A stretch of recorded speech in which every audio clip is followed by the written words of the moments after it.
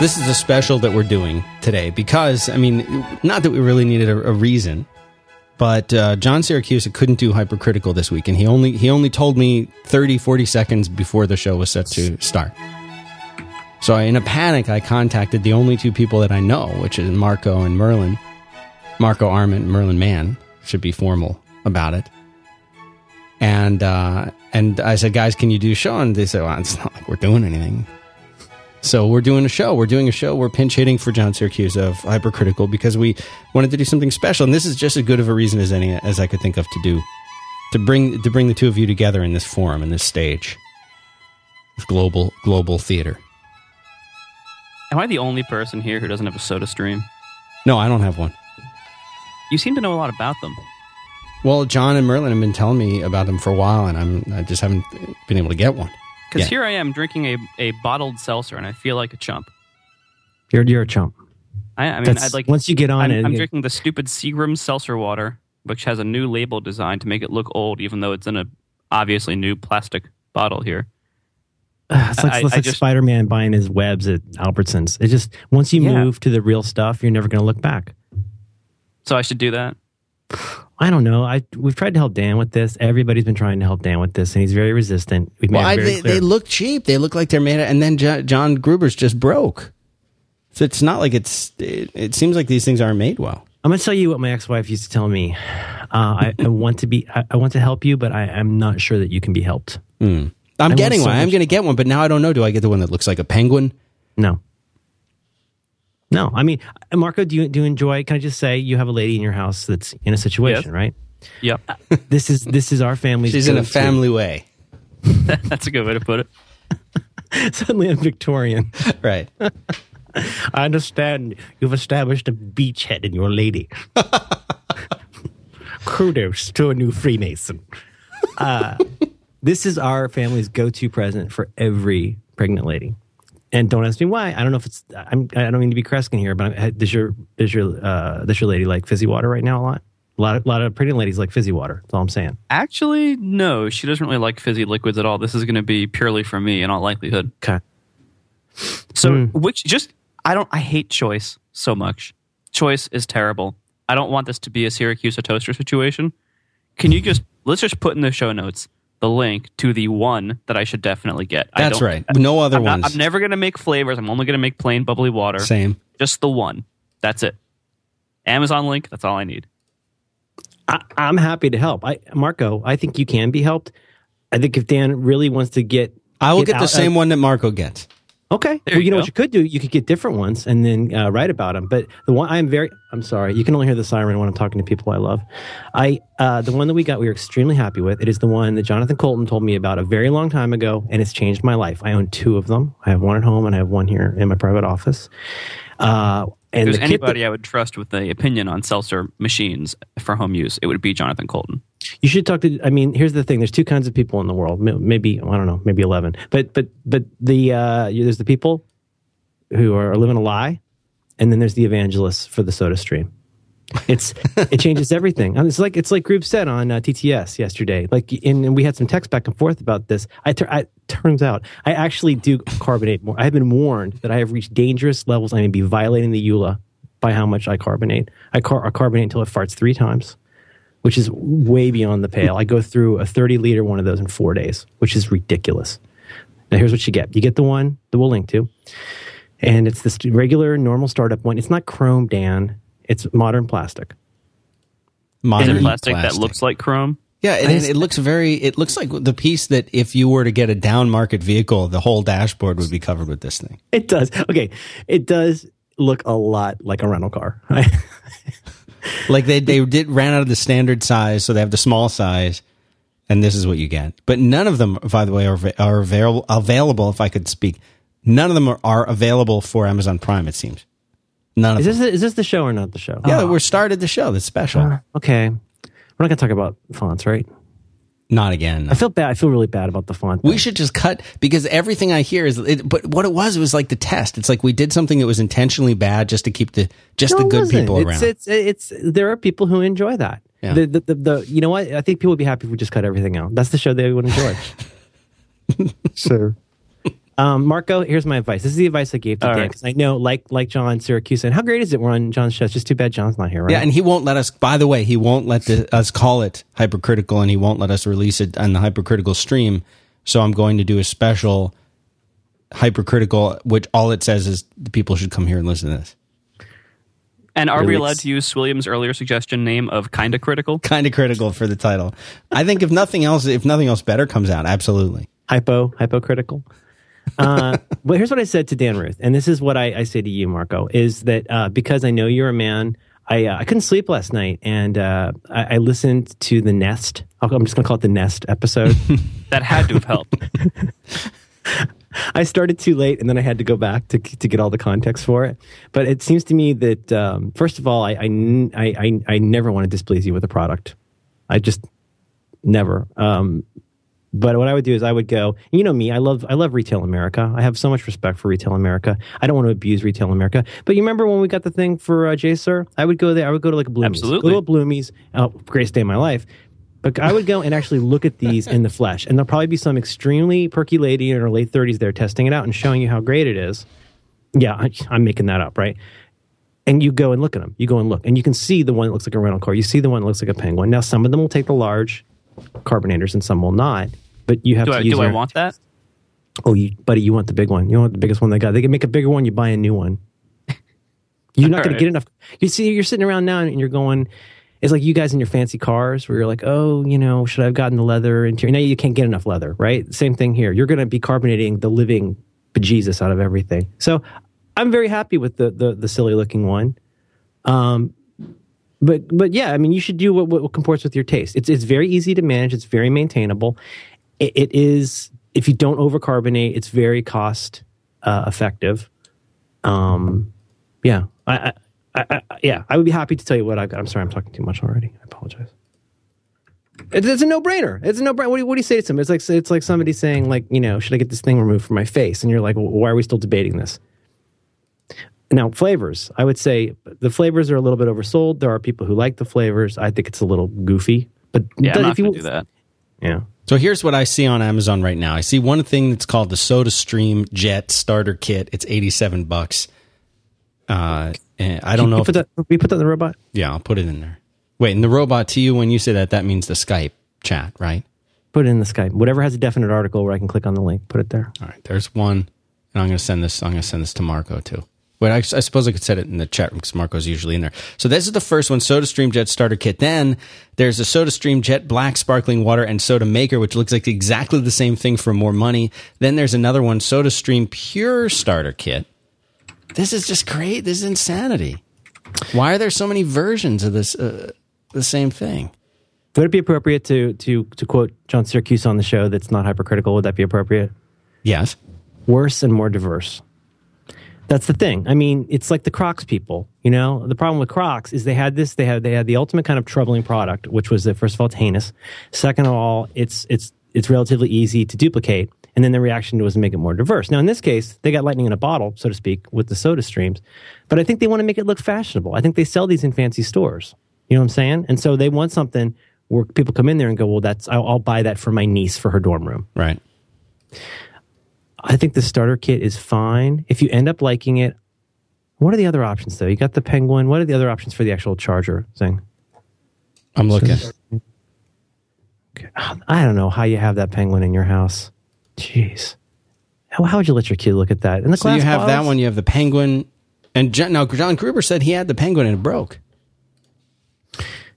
I have used the SodaStream for probably 3 or 4 years, and his description of how he broke it, I can only assume, I don't put this on the air, but clearly he was drunk. There's no way you could do what he did with that unless he was literally throwing it across the room or launching it from some kind of a small suburban cannon. It doesn't make any sense. That thing's solid. Now that thing can unscrew. The charger, I'm going to call it the charger bore. The charger bore can unscrew a little bit and make you lose your seal. But what he's doing is goofy. That's like closing your kid in a car door. It just doesn't happen. And then there's this other one. Marco, have you gone and seen these? I got to tell you, no, not at all. The Pure is very pretty. It looks a lot like our Cuisinart. I see it on Amazon here. It does look a lot better than the Jet. Which is the Jet the Penguin one? It looks like a penguin. I don't know if it's intentional or not. Yeah. the penguin. There's oh gosh, we're gonna kill with this one. I've got the one that comes up first. What do you think about monospace fonts? I'm so sorry. I'm so sorry. Oh my god, this must be what it's like for you and Fit with fish. But see, I won't really talk about it. What do you use? What do you use for fun? I use Monaco. I think 11. Let me check. It's like whatever is like normal. You know what we need, Dan? Can we bring in Markdown Buddhism and Paleo? Yeah, that would really round can we it add down. that? Maybe. So I think what you're saying is at the end. Here's what you're saying is this SodaStream Jet starter kit. That's the one you're saying. $88 basically. Monaco 10. That's what I'm doing. You are a young man. You just wait. Could you imagine looking at Monaco 10 for more than 15 seconds? Especially with a kid. Think what that's going to be like for him. It's going to be so funny. I'm up to like 18 points. Switch to a minivan. It's going to be... I have to switch to a minivan. So much yelling in your house. You're going to want a much bigger font. It's going to be deafening. You're not going to get time to have a number 2. You're going to have one a very, very, very large font, Marco. Anyway, enjoy it. Great. You have 4 zones in your house. Isn't that weird? This is so I'm sorry, I can't shut up. I'm so excited to talk to you guys. I have literally a list of questions here. It didn't occur to me until after the show when I'm like, wait a minute, 4 zones? Does that mean four separate AC units? No, there's actually. Wait. Yes, actually, 4 separate things outside the house, cooling and warm and heating. That seems like a lot. 3. There's 3 ACs. Nope, there's 4. You're right. Are you looking at the web to see that? It's a big house. It's been added onto a lot, and we have like it was easier to add the AC unit if like central air was added pretty late. It was only added like 5 years ago, so it was easier to do like a top half and a bottom half. And then like these 2 rooms didn't quite get it, so they have like this little wall unit in one, and then we just put one in the other one. So it's kind of a crazy house. How do I know questions about the Nest? Merlin, wait a minute. We got to finish this water thing. How do we know if the SodaStream Jet starter kit takes the big canister or the small one? Oh, it does, buddy. I got it right here. It takes the big one? So I texted you the photo yesterday. That's that one. That's the one I got. All right, I'll tell you what, Marco, buy yours now. I'm going to buy mine now because as soon as we link this, they'll go out of stock. This is the SodaStream Pure starter kit for $129 in black silver. Oh, I don't know if it's the Pure. Is he saying the Pure? Or is he saying the... I'm looking at the SodaStream Fountain Jet Soda Maker Starter Kit, which I think might be a... Oh, I see that. Hold on, that's one below it. That's $87. $87.85. It kind of looks like a penguin. That's the one to get? No. That's the SodaStream Penguin Earth Friendly Glass Carafe Soda Maker you're looking at, I think.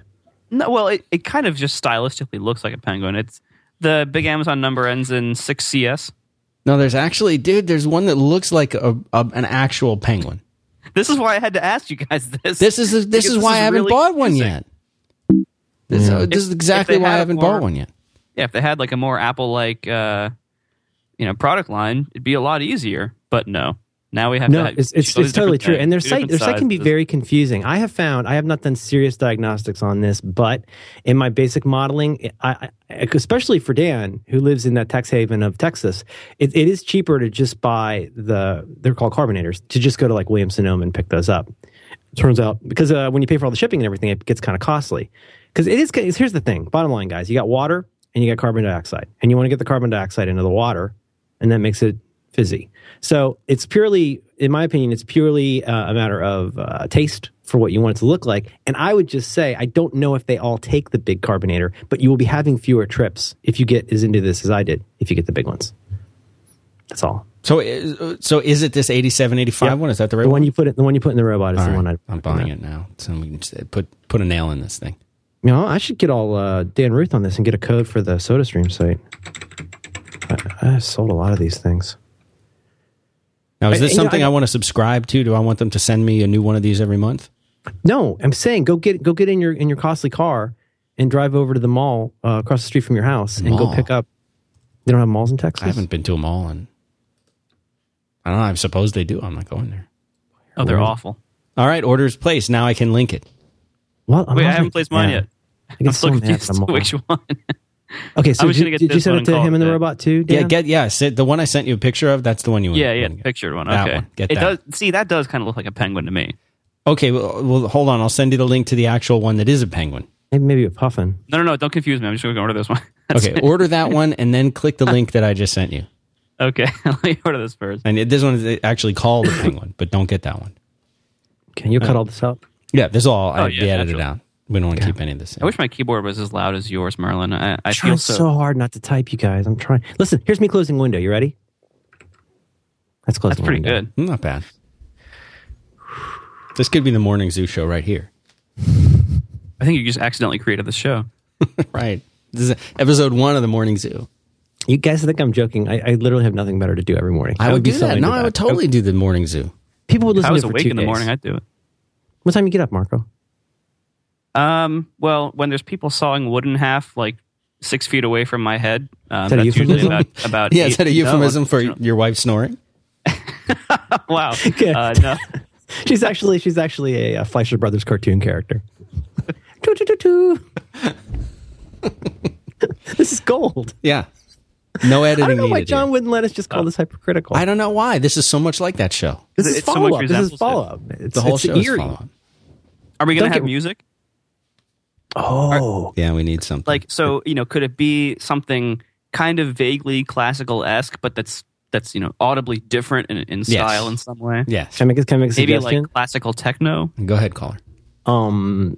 First time Miko. I know you don't like doing copyright things, but I would say the Star Wars Miko 7-inch would be good, or possibly something by Wendy Walter Carlos that involves sounding like it's in space. Wendy Walter Carlos. I think you're Walter Wyndham. No, I think you're thinking of William Carlos Williams. thinking of Earth, No. Wind, and Fire. Oh, I think you're thinking of Easy Lover by Phil Collins, who was not Paul Collins from The Beat. Don't get it in red, though, please. You guys didn't accidentally buy it in red, right? No, No, I get the black and white. black and penguin one. silver. If I went now to let me somebody's house check and I this saw that link. red one, I'd turn around and walk straight out. Oh, see, That's that not- does look like a penguin. All right, so the other one there is definitely a penguin Earth-friendly glass carafe one. Yeah. But You're you not have gonna to want Does it. this come with everything I need when this thing shows up? What do I need? Is this all there, right? And this is like you trying to explain Rails to me. It's like I put the link in the show notes. So people who want to hear this, they can go to 5by5.tv you can always do all /special/4. this later. You can learn trough later. Here's the thing. Here's your this is CD. Okay, CD is get this and make seltzer. You can do more later. You've made a great investment here. You're going to be very. Now, what about your lady? Does she like, as my daughter calls it, fuzzy water? Does she like fuzzy water, Dan? Oh yeah, my wife. Oh yeah, we go through like 3 or 4. We now getting the Whole Foods brand one, which is actually good and it's less expensive than Perrier. But You buy Whole Foods carbonated water. yeah, it's like $1 a bottle. Is it paleo? Of course, That sounds terrible. it's fine. It's cheaper than that in New York. And everything's expensive is here. it This isn't 365 bottled water. This is grams? the 365? they're 365. Their version of Perrier. It's like $1 or $2 a bottle. It's cheap. I used to use Safeway delivery, and then we should literally never talk about this again. Delivery? Oh, dude. Yeah, $10. Bring it to your house. This is San Francisco. Damn, we got everything. You can get whatever you want. You can get pizza, laundry, handies, whatever you want. 10 minutes, boom, to the door. It's like Cosmo. Just shows up. So they hated me, right? Because, well, it's easy to hate me. But Obviously, it's easy to do. But here's the thing: they want you to go in and buy all these costly things. Did you ever work at you've done fast food? Whenever you got like crappy stuff, it always goes to the drive-through because they won't come back. Like all the like dented meat and like all the slightly the onions with the patina, like all of those are the ones that get delivered. But unless you're like me and you know how this racket works, you wait for the coupon to come in the mail and you say, yes, I would please like a free delivery, and I would like you to bring me something between 10 and 24 cases of Safeway seltzer water when it's on sale. Now, all of a sudden, I'm like Walgreens coupon. Wow. First of all, that's amazing because that's probably like the largest and heaviest item that you could possibly ask for the least amount of money. Yep, I might as well have gotten a rowboat on sale. Hi, how's it going? I remember the guy, a delivery guy. His name is Royal. Lives down in Daly City. Hi, Royal. I think you're thinking of Royale. Oh, I think you're thinking of that magazine the Beastie Boys did. Was it called Sunday? Sunday Royal? Anyway, Royal was pissed. He got angrier and angrier. I think he didn't like his job. And I know he did not like carrying literal cases of water in aluminum to my home. So no, I never look back. I never look back. People come into my house. I serve them this. I make it in front of them. And they make an order before they even leave the house. There's not even a question. Change your life. Our first sponsor is PDF Pen for iPad from Smile. This is the mobile version of PDF Pen. Just won Best in Show at Macworld 2012. It works perfectly with PDF Pen for Mac. It's the only complete solution for full-featured PDF editing on your iPad and Mac. Lets you do everything. I mean, you can edit PDFs, you can add your signature, you can do all of that stuff, and it syncs perfectly with Dropbox, Evernote, Google Docs. Wherever you go, your PDFs go with you. Special introductory price is only $9.99 at the iTunes App Store. Go to smilesoftware.com/5x5, and you will be letting them know that you love the show. You want to complain about anything? I got a list of things you said. I got a list. I tried to. I didn't want to bug you, Dan, because I know you're busy, but I didn't know if we were supposed to prepare or anything to. No, I like. I wanted to be impromptu. Well, I'm scared. I'm scared to what we have for comparison in terms of like John's really good at complaining. Like he's really good at it. Oh yeah, I mean we have really big shoes to fill here because like when he complains, it hurts. Like that, it's amazing how well he complains. Right. Eisner, was his name Walter Eisner? What's I think you're thinking of Eisenhower. It's pronounced. Oh, that's the Disney guy. Okay. Roy Eisenhower. Royal Eisenhower? Right. That'll cost you $200 in New Orleans. Yeah, you kidding me? 5 stars. Like a po' boy? Sure. Muffaletta. What do they call that sauce? The olive thing that they lay on there on the bread? Muffaletta. That's the name of the sauce? Muffaletta is the same. You talking about the olive spread? You always olive get spread? A piece of onion stuck in your mouth. You ever had that, Marco? You ever had a muffaletta? He's never been no in New idea. Orleans. You don't go to New Orleans at all? No, I've never been there. Do you know what New Orleans open container law is? Is there one? There isn't one. Yeah, it's pretty good. It's pretty good. At least when I was there, there's all these Frosty Grill drink places with drive-up windows. You just drive by. They give you like an Big incredibly Easy. Sure is, and like a giant pina colada type drink. Here's their open container law. Last time I was there, if it has a straw in it, it's an open container. And if you take out the straw, it's no longer an open container. All right then. I hope I never have to go on trial there. That seems like a place with some really strange decision making going on. All you do is you get the witch lady to blow some powder in the courtroom, and you get out. And your knees sticking out of the bathtub. That again. Was it that one? No, that was a different one. That was a different. God, why do you let me be on anything? It's so annoying. I like that episode, though. I like the Nest thing. You know what? Can I suggest a thing that I think is pseudo interesting? Or should we just shuck and jive? Go for it.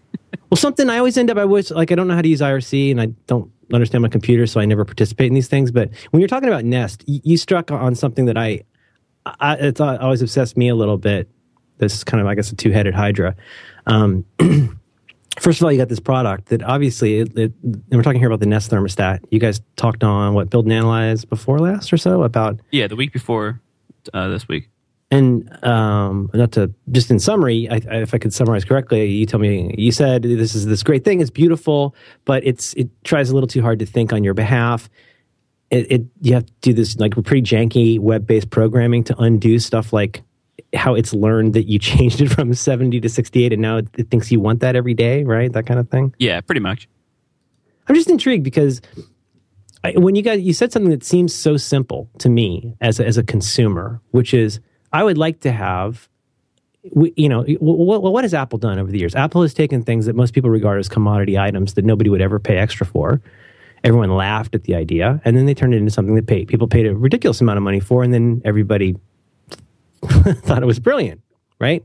Who's going to pay that much for a phone? Who's going to pay that much? Like, seriously, this is obviously something they excel at, and these Nest people seem like they're really onto something because they've made this very pretty thing that's, on the one hand, attractive and easy to use and smart. But it sounds like one of the most critical pieces of it they didn't get exactly right. And it ends up undoing all of the awesomeness of the rest of the experience. You were a total gentleman about talking about that because you were grateful for them sending an electrician to your house and stuff. But I don't know. I think it's interesting in product design, in the way that you think about how you make Instapaper.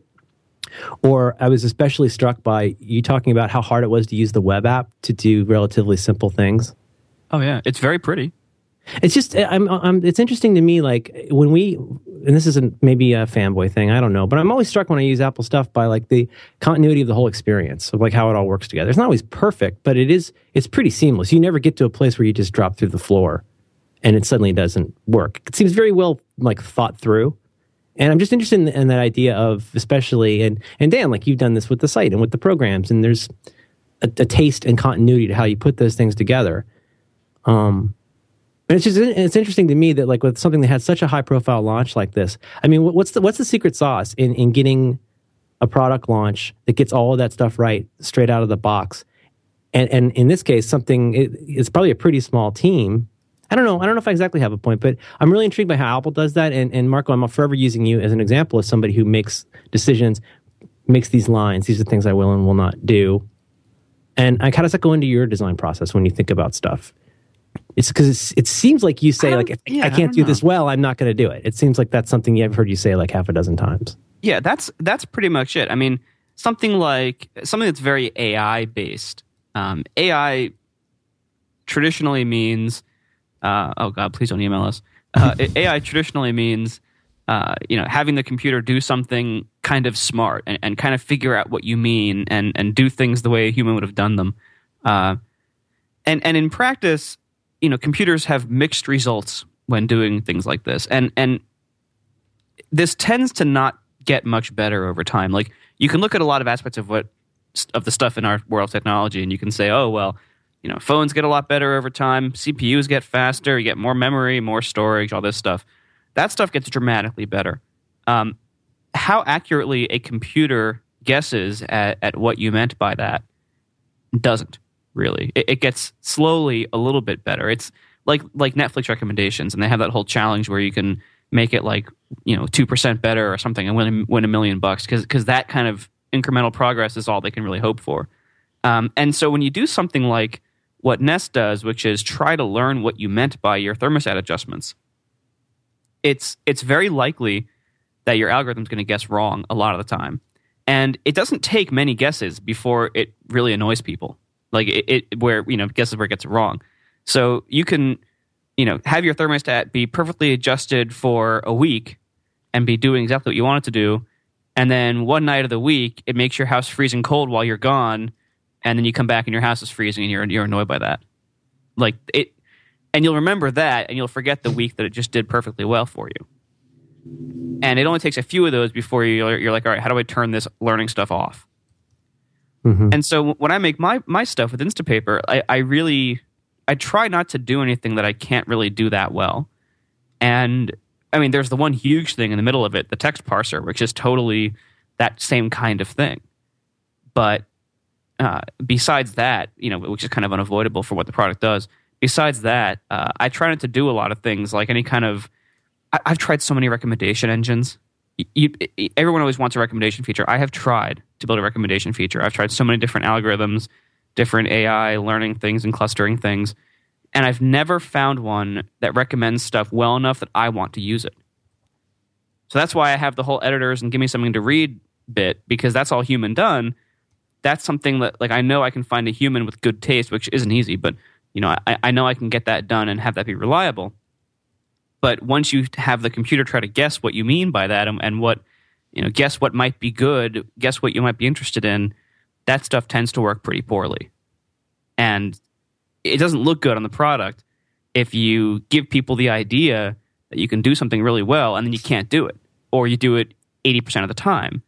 I mean, look at how disappointed a lot of people are in Siri because it isn't magic and it doesn't always know what you want and it sometimes gets things wrong.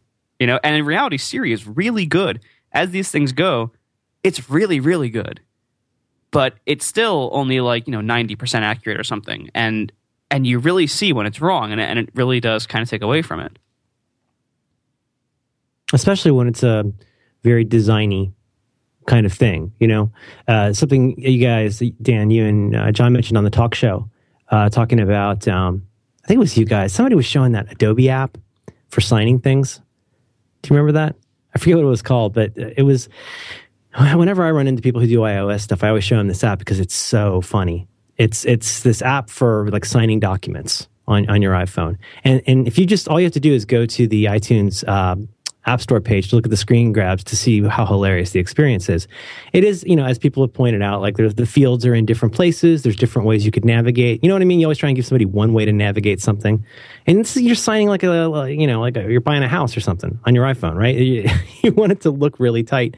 And then the thank you page, the end page, has all of that bottom of the page, vomit of links that you would only see on like a corporate web page. So you land on like a web page. It's like a web UI view that you land on. And somebody, I think it was John, somebody said, well, good thing this isn't made by a company that caters to visual designers. And that's the thing. Like people who go and buy something like the Nest are going to be expecting this like really whizzy thing. And this isn't to bag on them or anything, but I feel like I encounter this a lot because it is extremely hard to do. I bought that new version of the Glyph, and I'm not to rag on people, but I bought that new Glyph that comes with makes it like turn into a tripod.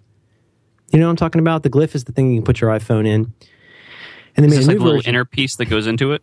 Yeah, they made a new one that essentially it's an extremely clever idea, which is it has the original Glyph, and then there's this other little plastic bit that you put in, and then it uses the box that it comes in, like a fairly sturdy cardboard box, as the way. Anyway, you can Google this and see what it looks like, and it is really brilliant. I got the original Glyph. I was excited about this one because you can essentially make this little tripod where you have this thing where your kid can watch the iPhone on the plane, or you can use it with a mount to use it like a proper tripod. Right.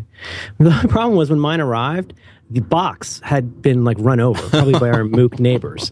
So this extremely clever idea, I've got whatever I paid for that. Like I don't feel bad because I like those guys and I'm excited for them. But like there was a critical design flaw that they hadn't accounted for some state college students and an SUV because now it's like I've got two plastic pieces in a dented box. But I just think that's one of the most amazing things about something like a Lion launch or an iCloud launch is like, there's certainly been bumps, but when you talked about like how you go into the website, like for years, anytime you buy any kind of electronic device, you knew when you got that CD-ROM and popped it in that you're going to see this really janky looking installer. You know what I mean? Like if you got a router, like when we got one of those Linksys remote cameras to see when our mail arrived. The ones that just find out that you could. Like that could be easily hacked. That was TrendNet. That was TrendNet. Okay, you're safe. You're safe now. You're safe. Well, we don't use it anymore. Until someone hacks those. Right. But I don't know. I see that with you all the time, though, Dan. It seems like you leave out a lot of things by design because it wouldn't fit into what you're doing and you wouldn't want to like maintain it if you couldn't do it well. Is that fair? Oh, very fair. Yeah, I try to eliminate things that just because you don't want everything that you get like that it's one extra thing to think about. It's one extra thing to maintain. It's one extra thing to have to monitor, The least you have, the better. Now, I think even Apple is kind of having trouble with this, though. Because anytime you try to stay relatively, do few things well and, have few features and have, just be simple, whatever that means, and, do that well, there's always a lot of competitive pressure from people who aren't being simple and who create this market demand for the features that they implement that you choose not to. And I think we can see a lot of this kind of chipping away at Apple and at their simplicity a little bit. Like, I mean, for one thing, how many functions does the home button serve right now? Right. Like that's one. And even like using an iPad today. Or an iPhone, you have notification center that comes down, and that kind of gets in your way. And if you tap near the top of the screen when on a full screen app, you get the little tab instead of whatever you were trying to do. Like there's all these things are kind of crowding this simplicity of Apple stuff. Look at Lion. As I talked about, I think on my show, did we talk about how bad Preview is on Lion? I think we have talked, but it is. It's worth saying it again that it's really bad. Like I think.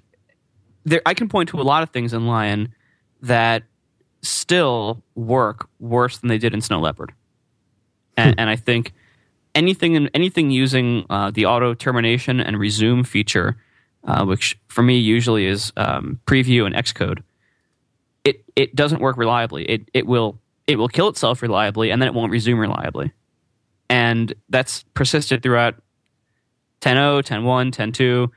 I haven't yet seen it on 10.3, or 10.7. You got it. And I can still point to things that Wi-Fi is still a little bit buggy for some people. The way that the laptops with dual GPUs, like all the 15 inches, the way they switch between the two GPUs is horrible in line, and it results in terrible battery life for almost everybody with the 15-inch MacBook Pro. There's a lot about line that actually still works worse. I'm still having occasional weird iCloud issues where like my phone won't sync the calendar entries until I launch the calendar app, even though it's set to push. Does that happen? There's just like so much stuff. I feel like if we're confessing, I will confess I am still bewildered. I don't completely understand either PhotoStream or iTunes Match. I understand iTunes Match much better than I used to. And I actually, I think I understand it almost well enough to write up a tutorial for what should be the default lists. Please do.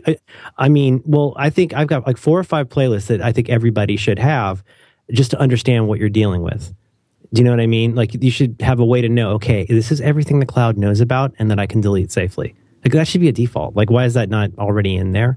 But no, I have to admit, like, I still don't completely understand PhotoStream. I don't, in the sense of like, there's this problem we talked about, Dan, on an episode of our show a while back, which was the whole, like, I'm not really sure where things live anymore because of all these changes. Like, I'm not really sure where my songs, now I get it more with the songs, but like, I still don't completely understand like where the kind of canonical version of my photos is or should be, and like what I can count on like PhotoStream having for me, you know?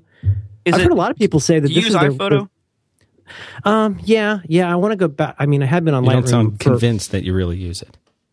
Well, that's the problem, is I definitely use it, and it's filling up my MacBook Air very quickly, and I back that up a lot, but I want to bring that all, this is a boring story, but it took me a long time to get Lion updated on my Mac Pro, and I'm already kind of regretting it. Boring story? Don't worry, this is hypercritical. Well, I mean, you know, I'll give both barrels. I mean, I still think there are a lot of things that are really non-obvious. Like, I'm not the sharpest knife in the drawer, but I still think... you're right. Yes, I still think it's kind of weird. You have to sort of manually update the apps to say, go get new versions of the apps. I still think that's kind of weird. I mean, there's still a lot of things that having to, like, if you've lost any of the connections with, so like in the case of my wife's iPhone, through a series of new computers and changes and stuff, it's kind of synced with 3 different computers. I don't know if you've ever had this happen. Do you know what I'm talking about? I do, totally. I know exactly what you're talking about. It's extremely frustrating. So, like, at one point, I don't know how or why I did this, but I made it so that her music could be synced with the big computer that has all the music on it, right? That's a no-brainer. This is back in the pre-iTunes Match. Her photos were being synced for a long time, not at all, because they should have been syncing with a Mac we don't even use anymore. And then she wasn't even doing, like, regular backups. And I was afraid to touch it at all, because short of going into the mobile sync folder and drilling down into the UUID number or whatever, you know what I'm talking about? Like, unless you go in there and dig around in those 30 gigs of files, it's really scary. I don't want her to lose all of our kids' photos because I plug in the wrong thing and hit the wrong radio button. But I think there are a lot of things like that are pretty non-obvious to people. There's one widget, or there's one piece of UI on the iPhone that I think iOS, I'm sorry, I'm talking too much, but iOS to me is showing growing pains in a huge way. I totally agree. That the thing you mentioned about, it used to be, if you tapped in the top of the menu bar, it pretty much always meant go to the top of the page, right? But now that also means, as you say, notifications. Do you guys use tethering? I have used tethering. Yep. I know exactly where you're going with this. Well, that doesn't exist anymore. You don't have a top of the page thing anymore. You got a blue thing. Same way you would get with return to call, right? That's just takes that over now. So you can't click top of page without going to the tethering area. So, I mean, that's, you know, it's like they say with digital watches. You know, it's gotten complicated when you have one button that does more than one thing. And then things like, I mean, go and look at the notifications settings. Like, do you think that's something Steve Jobs loved? Where you go in and you set... Yeah. It's a really terrible piece of UI by Apple standards. Like, what if you want to... I think one of the problems here is that, you know, they do try to be simple, and not only has the, you know, competitive pressure and market expectations forced them to add more features, and of course they've added a lot just willingly because they wanted to. Not only that, but, you know, they're trying to apply a simple interface on top of things that are very complicated. And sometimes you can do that if, like, to use a Joel Spolsky term, like, sometimes though it's leaky abstraction. Like you can't just hide the complexity of what's going on with a multi-device contact sync service behind like an on-off switch. Like there's going to be so much complexity that is going on down there. Sometimes the user has to be shown some of that, and sometimes it'll leak through. And like the syncing, kind of like the syncing thing on mobile me. Remember the syncing? Right. Like Yeah, which of these do you choose? Yeah, exactly. And like there's so many things like that where what's going on, like iTunes Match, what's going on is so complicated that a simple interface can't really tell people quite how it should be or what's going on or how to use it. But Apple is still, by their nature, trying to use such an interface to do that. And sometimes it just doesn't work. Yeah. Well, and it's why I keep thinking about Siri, and like I like Siri. When I heard people say, "Oh," first people said Siri's great, and I was like, whatever. Then I got a phone where I could run it, and I thought, "Oh my God, Siri's going to change the world." And then when people would say, "Oh, everybody plays with it for a while, and then they don't use it as much," I said, "Oh, I scoffed because obviously this is going to change the world." And now that's what I'm saying. It's really neat, but I actually wound up turning it off completely. Really? Yeah, because this is the annoying thing that would happen. Most of what I was using Siri for was you're in the car or you want to operate hands-free and you essentially want what used to be called the voice control feature. And you just want to say, call Marco. And it should just do that. And then this would happen. I'm not saying it would happen multiple times a day, but usually once a day, I'd say I'm not calling Marco that much, but it's an example. Call Marco. And it'd just be this long pause. And I mean, this might even be here in the Wi-Fi in my house. It's not like I'm out on 3G necessarily. That would happen there too. But I'd call Marco and just a long pause.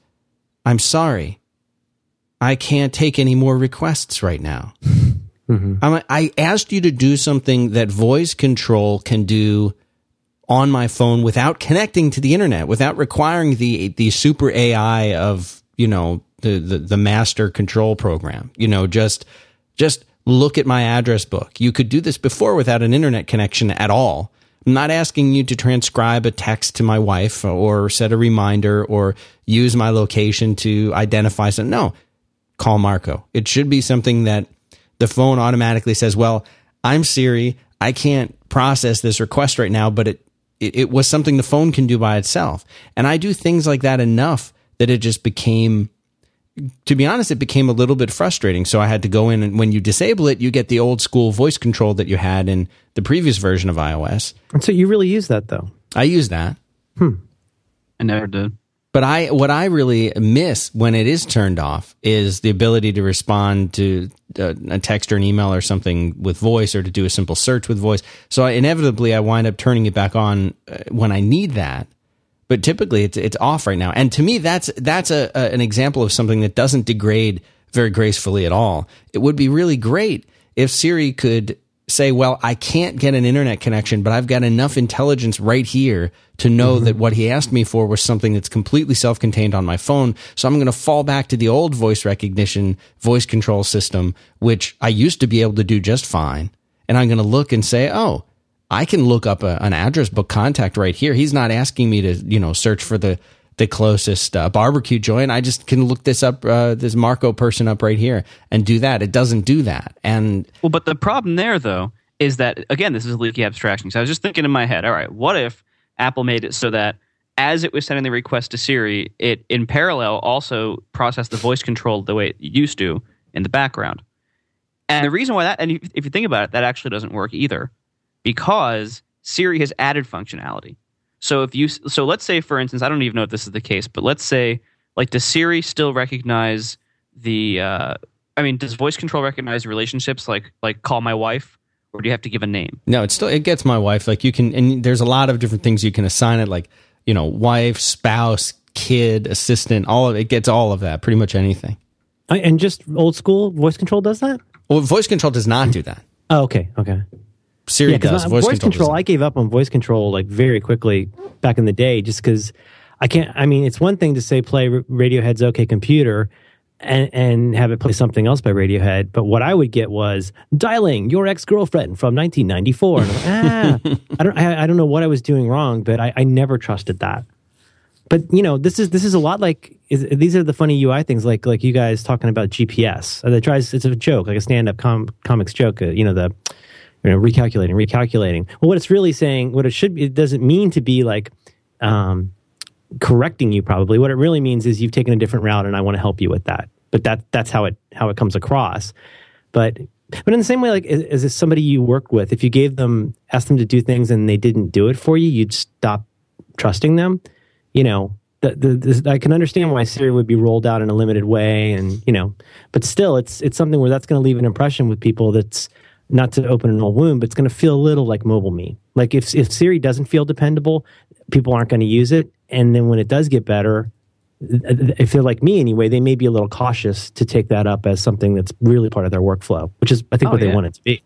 I mean, I use Siri a lot between when I got the 4S and a few weeks ago.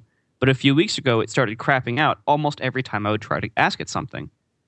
And so I just stopped using it. I'll go back to it eventually if the next few tries are reliable. I'll probably start using it more. But as long as it has been unreliable, like I'm not sure that I would ever really use it as often as I used to now. The thing I always think about, man, I feel like this comes up so much with no matter what you're talking about in the electronics, gadget, computer, anything's mobile space, is that how we're moving further to the right of the adoption curve. I think about this with our sponsors, Dan. Like, there's a reason we do our sponsor stuff the way we do. You may have heard of some of the things that we're talking about, and we want to remind you that this is something you should look at, or maybe you didn't hear about this one thing. Do you know what I mean? You get like kind of like Vanderblindness, but like how many people today like haven't heard of Apple? How many people like still are like wondering about making a buying decision? Well, some, but I mean, most of the nerds know where to scratch their itch at this point. They may change their mind, but it seems to me that especially with the App Store, especially with the iPad, if this is going to sound really stupid or really obvious, but more and more of the people that buy these things are going to be much closer to the middle or the right side of the adoption curve, where there's less background in technical sophistication. There's more of a need for support. Do you know what I mean? So the irony is, like, did you guys see that thing I just sent you in the robot? Let's see. If you look at that cloud link, you can throw it in the thing if you want. I don't see a robot. The robot is the Skype window. That's what Merlin's calls the Skype. I'm sorry, I'm Dutch. Robot. I just sent you something that I consider one of the most hilarious and dangerous pieces of UI I've ever seen on a Mac device. So if anybody's got an iPhone with iOS 5 and iTunes Match, if you go to the music section under settings, you'll see what do you call it, a radio button? What do you call that, Marco? A switch. You got a switch for on off. And so in my case, it's on because I want iTunes Match on, and I've got Show All Music on. So for those who don't know, that means that anything I've bought, matched, whatever in iTunes, like if it's not on my phone, I'll get a little cloud to say that it's not there. It's really cool, right? Now, I can just hit that off button for Show All Music. So if I'm like on a plane or I'm somewhere, I don't want to see music I can't get to, right? I can flip that on and off all day long. What happens if I hit that iTunes Match switch? The button that says on off. Do you know what happens if you hit that switch? I've never hit that. Does it instantly delete all of the iTunes Match music off your phone? I'm pretty sure you don't have the music on your phone anymore. It deletes all the synced music. Well, I'm not going to test it right this second, but but that's the kind of thing where I don't think you even get a pop-up for that. Right? I mean, it's not like it's not going to. You're saying you make that switch, and you're just. You ever delete gone. A calendar, or you ever delete like calendars under Gmail Exchange or something? Yeah. And you get that weird looking, un-Apple looking little HUD pop up that says, do you want to leave these on here or take them off? Right. Well, I'm curious about that though, because and I don't mean to keep bringing it back to you guys, but it always seems to me like when you're a one person operation or you're a whatever you want to call it, an auteur of whatever you do, you get to make a lot of weird decisions that people can either take or leave. But Apple seems really challenged by this growing market of users. I mean, this is the right kind of problem to have. But when you're selling this many iPads to this many people, and it's this many people that have never used this kind of device before, I think there's going to be all kinds of challenges like this that they face. Like once you get your head around iTunes Match and you're happy and you put it on here, well, like what if you're on a plane and you hit that button? Okay, maybe not a big deal. You lost your Bruce Hornsby in the range and you're sad. But like, what if the dream comes through and you got all of your documents on here on iCloud, right? Like right now on iCloud, I think you still have to go to a website to upload your Pages documents. Is that accurate? Yeah, I think iWork has been suspiciously non-updated for iCloud.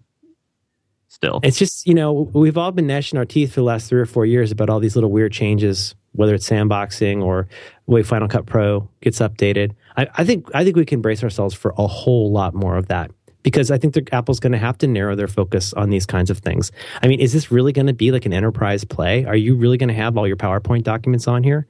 And then, like, how will you deal with that in a non-file based environment? I don't know. I think it's an interesting time. And I think looking at this version of iOS 5, I have a feeling the next version of this iOS could look really, really different. That's all I'm saying. I don't know what you guys think. That's what I think. I mean, definitely certain parts of its design have kind of pigeonholed it and kind of are going to restrict it from what it can do and how complex it can be. I mean, like all the file browsers, this is all like every one of them behaves as one giant folder. And so, are you going to have all your PowerPoint documents on there? Like, if it's one giant folder, are you going to be able to find anything?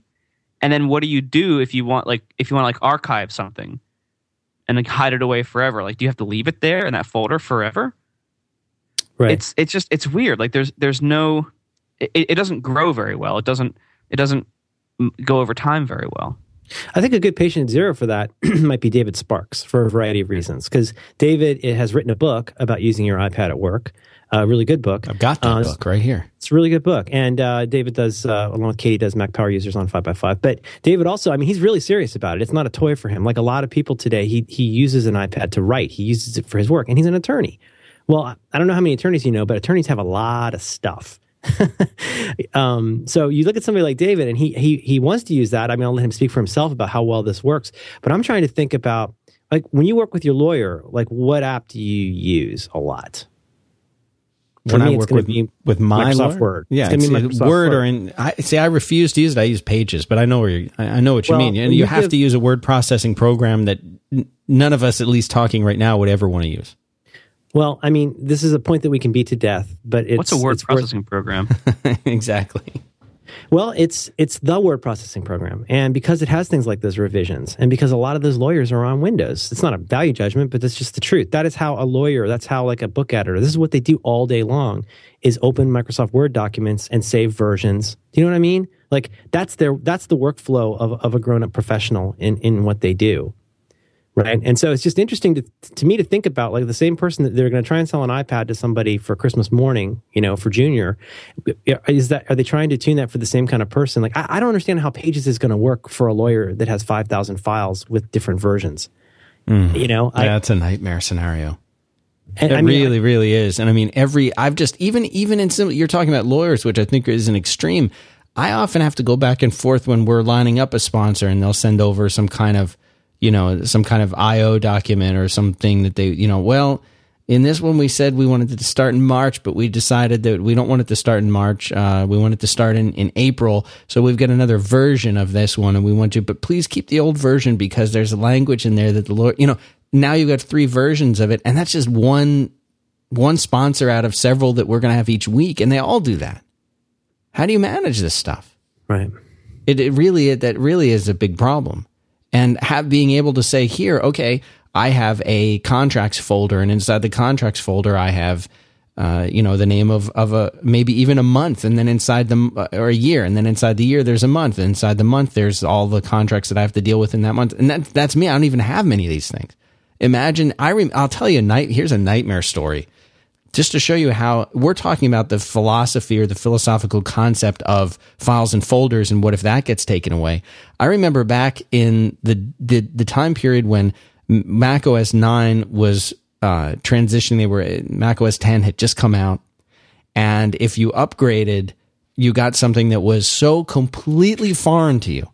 It was so different from anything that you'd ever dealt with before. Yes, there was a mouse, but I mean, everything in the concept of the Finder and the way it worked and everything that went on was so different. I remember reading in some support forum about a company, I think it was a company at an ad agency. And a lot of creative types, think of Merlin, the creative types like him, were using Mac OS, and it was known as, I mean, I'm talking about before the big revolution when, before I'm a Mac, I'm a PC, and before like everybody that you knew was using a Mac. It was the, apart from it's a toy, it was the laugh line about Right. Macintosh. It was like for squirrely artists. Right. It's like, you know, and so like, obviously this was somebody who was not a technical person, but the way that they had organized and categorized their stuff, not only did they use color coding, and by the way, did you know you used to be able to make the folders a certain color and like with a label, and the color would actually, the folder would change color. It wouldn't be like a strange highlight around the text under the folder itself would just be red if you made it red.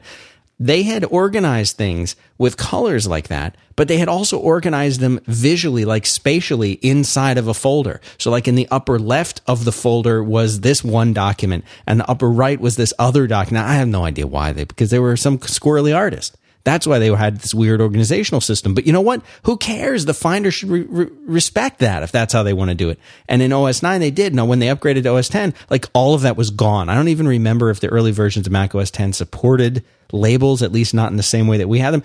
All of that data, the organization, the arrangement of things was all stripped. It was gone. It was lost. And to me, I'd be like, well, who cares? That's a stupid way to organize it, right? But to these people, this is how they wanted to do it. And this is how they'd been doing it like since Mac OS 6, you know, since System 6. And now, every single upgrade all through the years, it just stayed, it just worked, and the whole time. And all of a sudden, that stuff is gone. They threw it away. You know, we're talking about changing the notion of not using files the same way, but you know, there's a history of trying to make these changes, and it is, I think it's a challenge. And Apple is there saying, we want you to work a different way. But there's tons and tons of people who are saying, well, I can't do that. If you change this, it'll screw things up. So that means I just won't be able to use this tool that way. I won't be able to get on that bandwagon.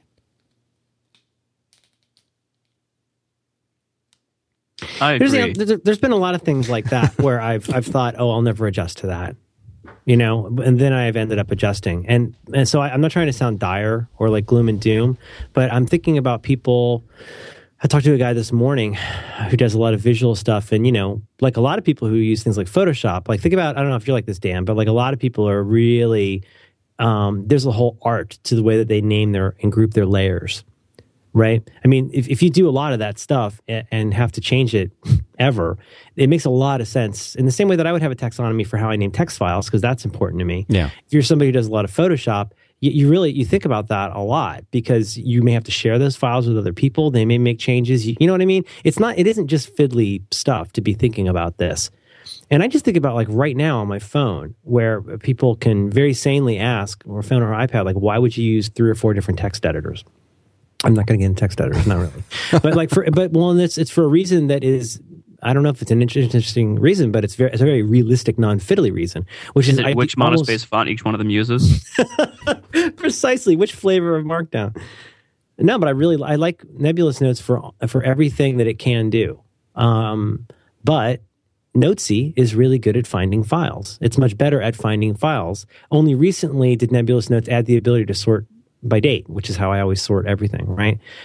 Freshest at the top. And Notesy has a nice addition of saying, just show me files that have changed in the last week, which can save you a lot of time. If you're somebody like me who has a lot of those files, that's really important. Well, that's you know, this is not an Android phone. We're not, or whatever, a Windows phone. You're not going to have a bunch of icons and a way to drill down and a classic file structure, right?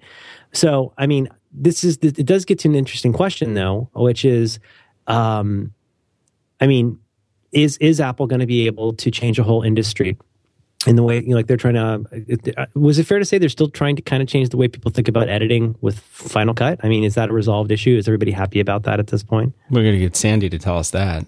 But it was a pretty hot issue because you really are asking people, you're not just trying to introduce an Adobe style change in the key command, which would drive people crazy with Photoshop back in the day. You know, it's muscle memory, right? You don't just go in and mess with people's key commands. But I'm just thinking in the case of a professional person, we now, you know, right at this time that's so rich, like you take something like a combination, again, talking to somebody earlier today, I think about the stuff that I do that involves Dropbox, so much Dropbox, and Hazel, and if this, then that, right? And all these different things. There's all these little pieces where you set it and forget it, and now there's a workflow that just works. I'm just wondering what that's going to look like on an iPad. If they really want people to buy iPads for work, and maybe they don't. Even if you want it for movies, look at this. If you really got to where you had lots and lots and lots of movies, like, do you love navigating Netflix on an Apple TV? That's not. It's probably the best implementation I've seen, and it's pretty horrible. The whole Apple TV interface is probably the best thing going right now in plugging things into TVs, but it's pretty horrible. It's also unreliable. Yeah. Because also the Apple TV software has gotten much less reliable since the Apple TV 1. Apple TV 2, awesome device, less reliable. Do you ever get the thing where you'll be going through the menu and all of a sudden, like, all of the menus will disappear and there'll be like one or two menus, and then you start going through them and then all the other ones will reappear again? Yeah, I think that's like when network connectivity drops, or when it thinks network connectivity drops. Yeah. Yeah, you can feel Apple's software resources being strained with all these new products whose software seems a lot buggier than we came to expect from Apple as of a couple of years ago. Like, that's why I'm kind of harping on this so much, is because I really, like, I was talking to somebody this weekend who was still using Snow Leopard, and I told him, like, actually, I wouldn't suggest upgrading to Lion yet. Like, if you don't have any reason that you need to, don't, because Snow Leopard still works better. And like Apple TV, the old one is more stable than the new one. Does less, but it's more stable. iOS, previous versions, like, they've seemingly been more stable than 4 and 5. You can just feel like they're really being strained. Apple, really being strained with what they're stretching themselves too thin and maybe doing too much too quickly. You got to say, why are they stretched too thin, though? I mean, we already know they have more money than anybody. They have more money than most countries right now. They could easily staff up, right? They could hire people, and maybe there's a shortage. Maybe the answer is that they can't find people to do the jobs, but you would think that they could. You would think that it shouldn't. Maybe that's the problem, is that it's a resource problem, not with money, but with finding people, getting them up to speed, getting them, to be. But if you were to look at the developer space right now, if you were to think about the number of developers out there today and the tools that they use, forgetting the fact that how many iOS developers are out there, just in general, most, if not all, I mean, all is a strong word. I'll just say that the significant majority of the people that I know that do any kind of development at all, whether it's Mac or iOS or Rails or PHP or whatever, most of them use a Mac. When I go to the coffee shops here in Austin or whatever, I almost never see a PC of any kind. I see plenty of iPads. I see tons and tons of MacBook Airs. That's what's there. Now, if you think back to a number of years ago, you remember when that trend was just really starting and you were seeing more and more and more of them. I remember when I spoke at Linux Expo in 2000 in the Javits Center.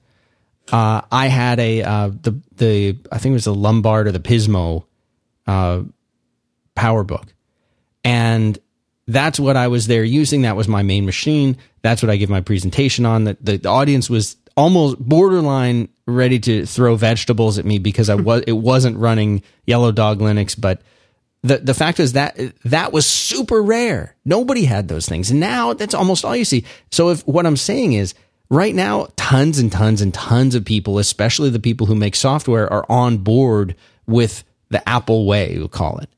Why is that the situation with Apple? Why is Apple? I agree with you that they're being strained, and that they're thinning out on their resources, and that it is starting to show in some areas. But why? Why is that? Well, for the sake of argument, what makes you think they haven't already done that, and that's part of the problem? I mean, I hate to keep falling back on one of the 3 books I've read, but the Mythical Man Month, right? What happens when you throw people at a project? Well, the culture of the team gets strained. And so why wouldn't they do that? Well, maybe they already have. Yeah, they got a lot of money, But I mean, two answers to that question hypothetically could be, well, we don't want to add people to that because we've already got enough on our hands. And we don't need any more of those notifications screens. I mean, certainly they've got a lot of plates to keep spinning right now, for sure. But on the other hand, it wouldn't surprise me that much to know that I don't want to say they've lowered their standards. That's totally the wrong way to put it. But that they've, brought in a lot of people to fill out teams that were straining to hit their deadlines. We talked before about the Project Triangle. And actually, you and I think Gruber talked about this on your show one time. Oh no, maybe it was on our show. Anyway, the point is that you can tell a lot about a company by which corner of the Project Triangle they put an order of magnitude above the others, right? Of like features, price, cost, and time. And so his theory, I think, he's saying he's heard this from other people too. But in the case of Apple, they put having it be awesome an order of magnitude above the other ones, right?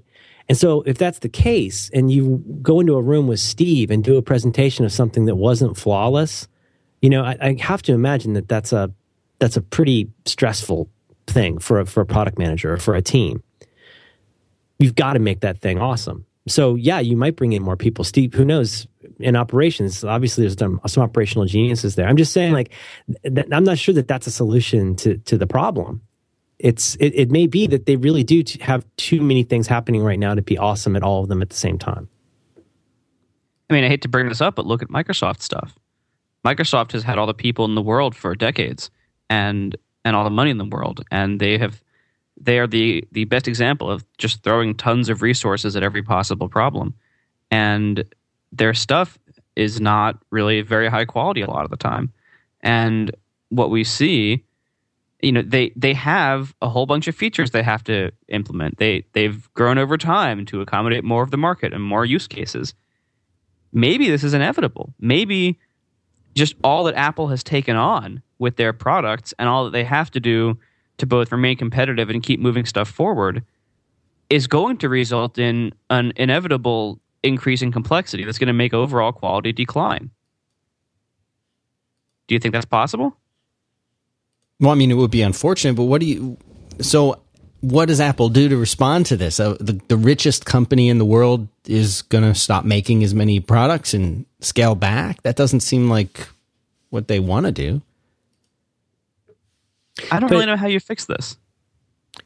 Well, I mean, isn't it, maybe it's just conventional wisdom, but I don't know if it's true or not, but I mean, a lot of people would say, well, you do fewer things and you draw a line in terms of quality about what you can afford to do. So, there's all the numerous Steve Jobs quotes about, you see the stylus, they blew it, that kind of stuff. Well, I mean, I think, now that we think about it, though, I'm trying to think, what do you think is, working really great right now?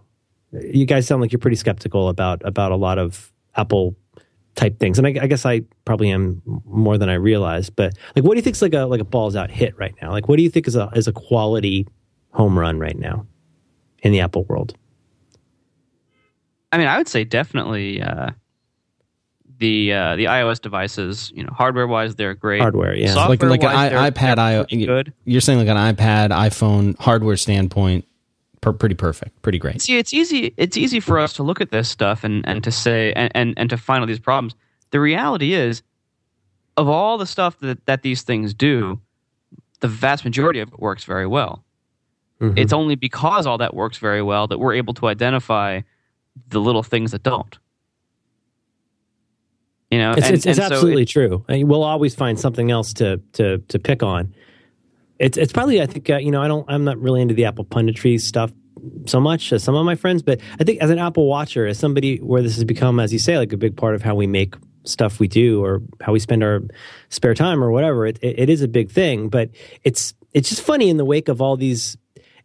I've said this before, but it's almost like being gay or being a vegetarian. In the 50s, if you met somebody else who was gay, you'd celebrate. Oh my gosh, you're like me. It's so rare to meet somebody that likes to do these same things that I do, and we can talk about that, and that's a cool thing. Oh my gosh, you're a vegetarian too. That's a really big deal. Now today, the reasons that people are vegetarians differ so much. The values of people who are homosexuals have differed so much. Some people want kids, some people don't want kids. You can't count on having the same cultural DNA just because of that one axis anymore.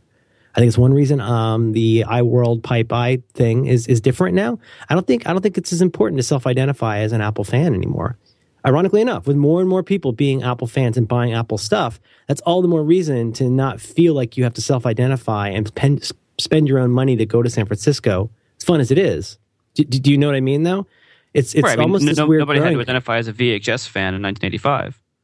Right. Yeah, exactly. Our second sponsor is SourceBits.com. These guys provide software design and development services for iOS, Android, Mac, and the web. They are bleeding edge of emerging technologies. They have tons of experience and a successful track record. Your idea, whatever it is, they will transform this into a functional, well-tested, visually stunning, world-class app. Doesn't matter if it's iOS, Android, web, all three and more integrated. They can do it.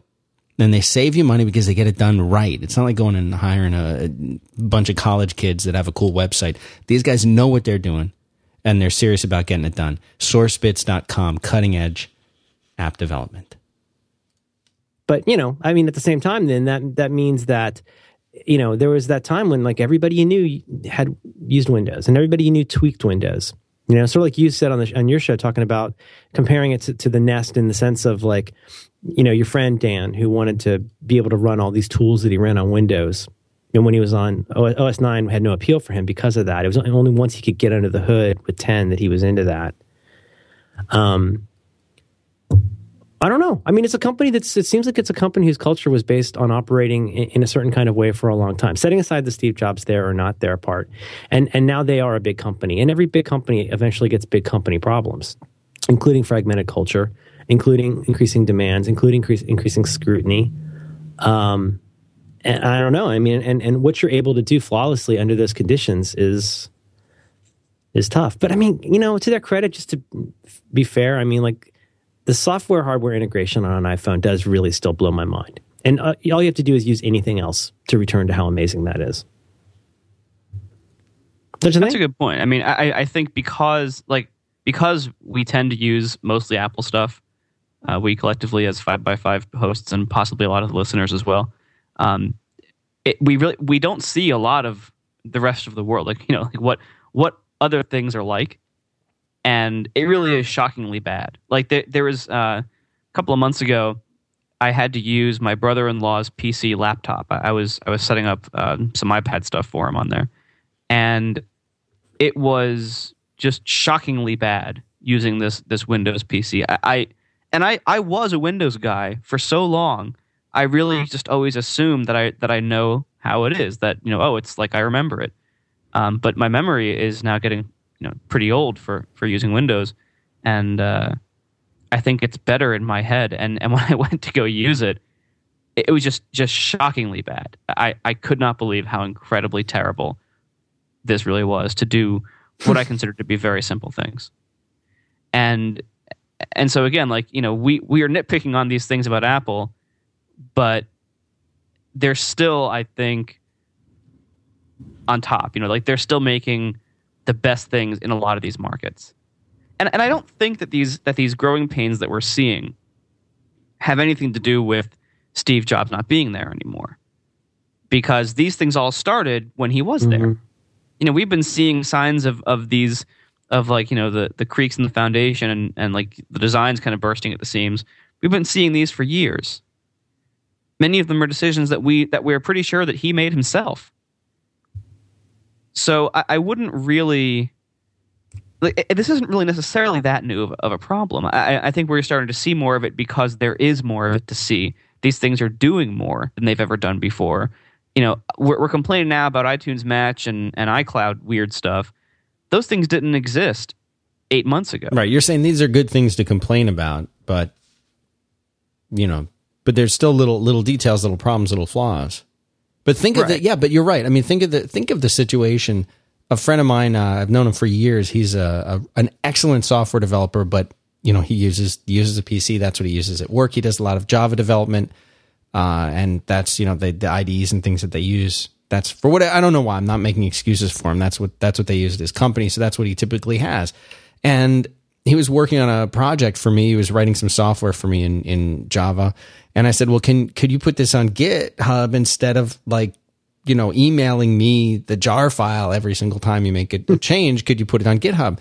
He's like, God. Okay, I'll look at that. I said, it's really easy to use. He's familiar with Git, but had not used it. So he comes back. He says, "Okay, I made an account, but I unfortunately won't be able to upload this until tomorrow when I get back to my home computer, and then I have to look at what's involved in installing Git and get that going. And there's all these other and." I just, he and I were talking about all of the steps that are involved to get now, of course, we're coming from the standpoint of being a developer, but all of the things that you need to do just to be able to do the most basic development on a PC, it takes hours and hours. There's this Cygwin thing that you have to install that gives you these command line tools in Bash and other things that you might want. You've got, good luck getting Apache actually working if you want MySQL and stuff. I've written those tutorials on installing things like MySQL and Rails and everything years ago. Now we've got Homebrew, and you can just type like brew install MySQL, done. And it's like a first world, third world kind of computing thing. Exactly. It's like if your instructions to somebody are like, oh, how do I hook up this water filter? Okay, well, first you hook this up to your sink. And I'm like, well, I don't have a sink. Here's how to get a sink. Right. We're in different worlds here. Yeah. Let me get you a different pamphlet. Yeah. And that Marco, that's an excellent point, is that it is a very, very different world on the other side. So what we're complaining about are things, but as our friend John Siracusa would say, that doesn't matter. These things should still be better. They can still be better, so they should be better. It's not saying, well, they're all right because they're better than what else is out there. We're saying, no, there's a way to make them even better than they are.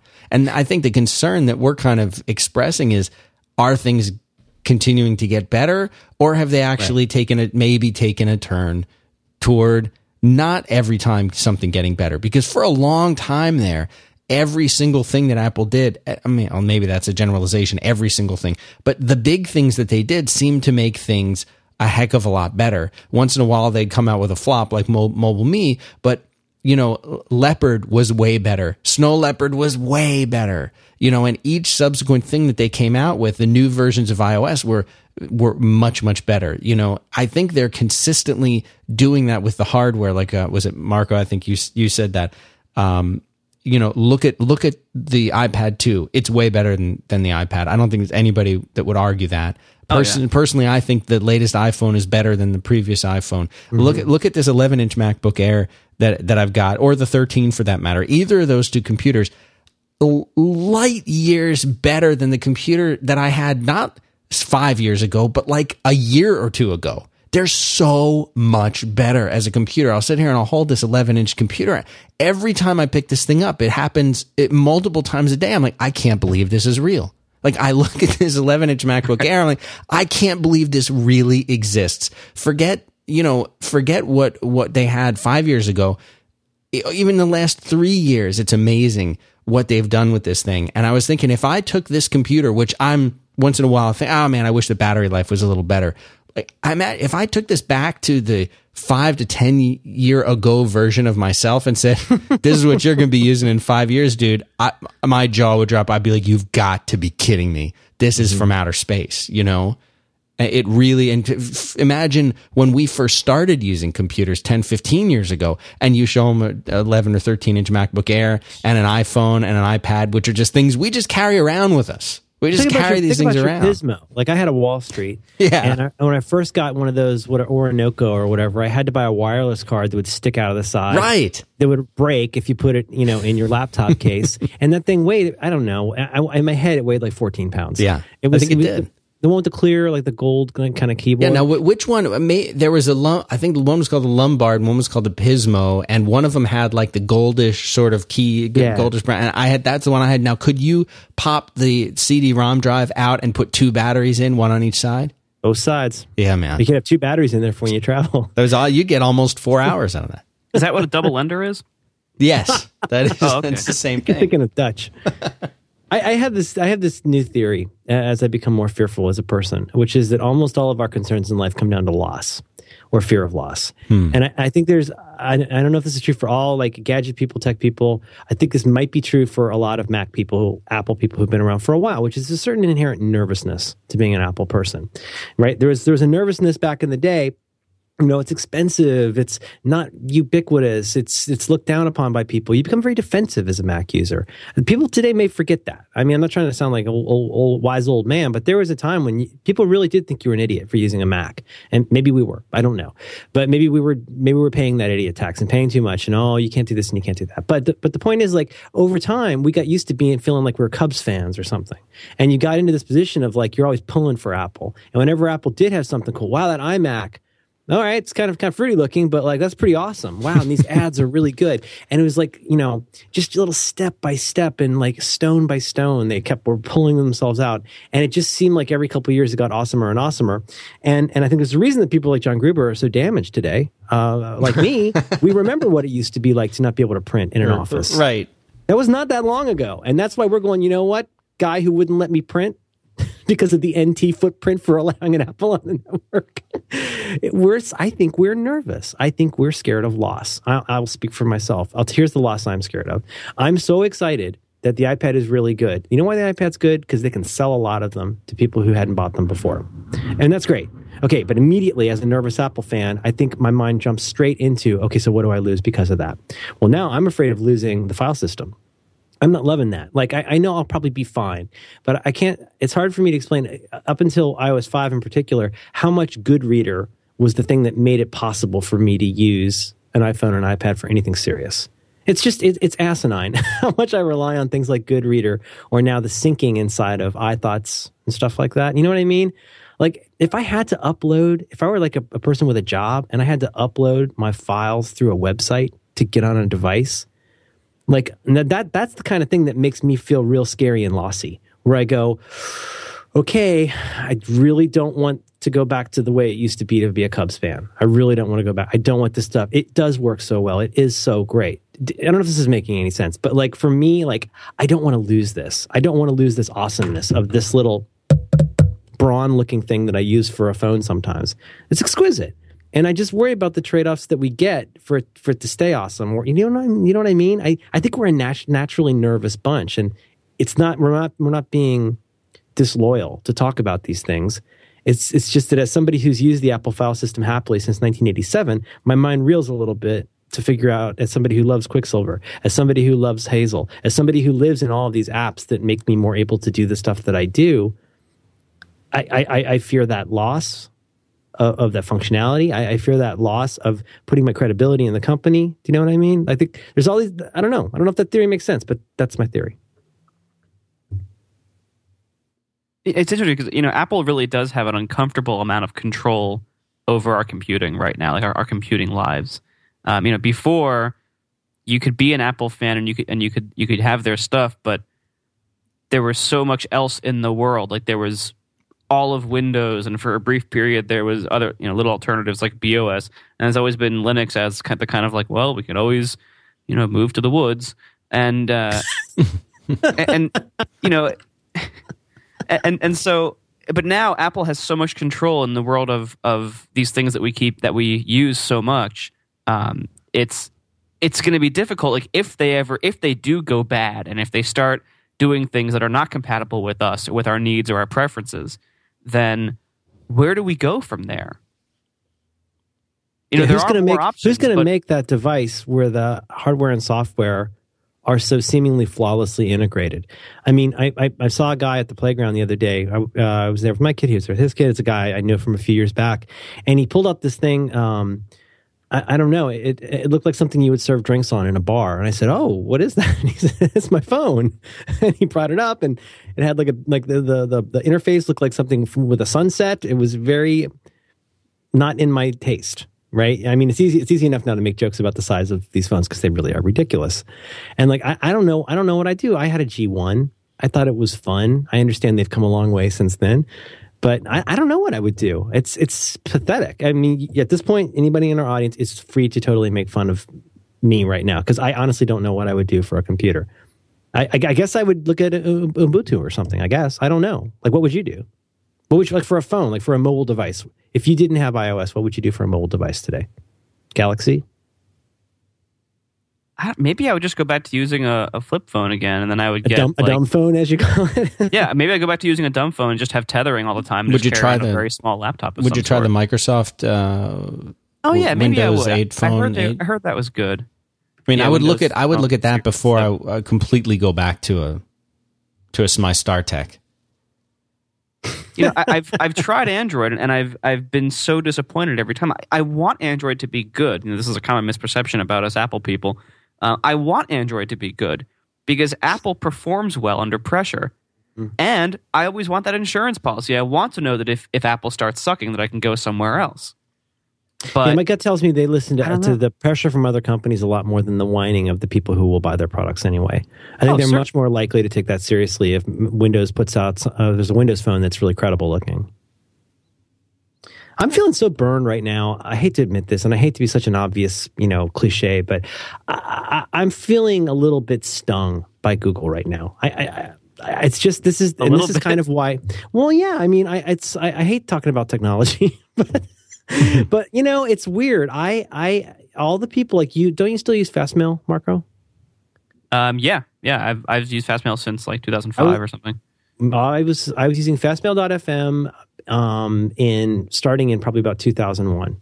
I've never seen a web app. I mean, what I could do with it wasn't Procmail, but whatever their spam filtering was, where you could go into the custom text area, you could do all this banana stuff. But like, I've been on the Google teat for so long, and I hesitated to say this in talking about Apple because I don't want to arouse the ire. But do you remember when it felt like Google was getting 10 times awesomer every month?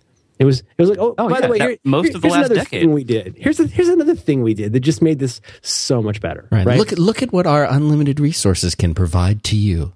Just to the labs. There was so much great stuff in Google Labs that I would actually use. I didn't use Google Sets a lot, but it was a very interesting demonstration of a company that was working at the height of their powers, and it's just for so long, it just felt like that kept going up and up and up. And I was happy, stupid, blind enough to go, well, clearly this will get better. There have been points when I thought, I get nervous. You've talked about this, Marco, and specifically, I think you've said this.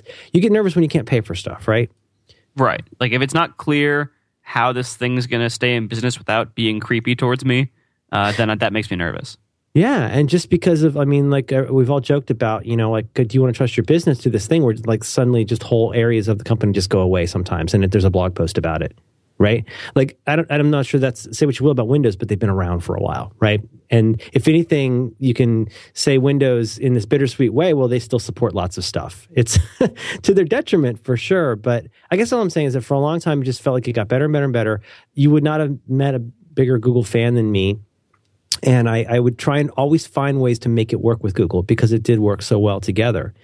But to your point, Marco, I always figured all along, you guys do so much awesome stuff. It's impossible for me to imagine that you'll never find a way besides ads to make money, right? I mean, there wasn't a part of you that said that. I mean, maybe you guys have been smart all along, but I kept thinking, you have so many smart people working in this company. I don't want to believe in a world where a company this smart can only pay people by Viagra ads. Like that just seems so weird. But and now it feels like that's what it turned out to be. And within like a year, or even less than a year, and like I'm not sure what to do now. I feel really like I'm not really. I don't feel super comfortable using Gmail right now, which seems weird. I'm like the hugest fan.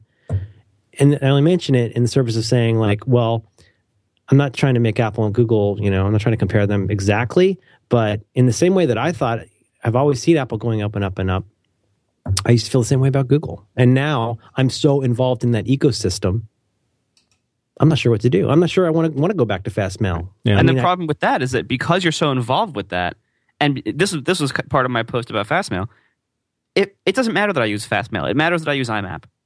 And if Fastmail starts to suck, I can go set up a different IMAP host, or I can host my own IMAP stuff on a server somewhere. Right. And so I have insurance against this one provider starting to suck. With Gmail, you don't, because it's so different from everything else. You build all of your habits and your preferences so tightly tied to that right now, even though you're pretty upset with Google for very good reasons, it's going to be very, very difficult for you to stop using Gmail. That's absolutely my point. And the calendar. But Dan, you run your business on this thing, right? Less and less. I mean, to be honest, I'm moving, and this is the weird thing is, we were just talking about, Marco and I talked about Path earlier on our show today. I talked about it with John Gruber earlier in the week, and you tweeted about it as succinctly as anybody that I've seen, which is to say that there is a privacy issue. They take your address book, and they have it. Google has tons. Google has so much more. I mean, and I've read so many articles about this. Think about what Google has. I mean, typically once you sign in, it knows who you are. So it's got all of your searches. It's got now your email if you use Gmail or Google Apps. It's got calendars. It's got everything.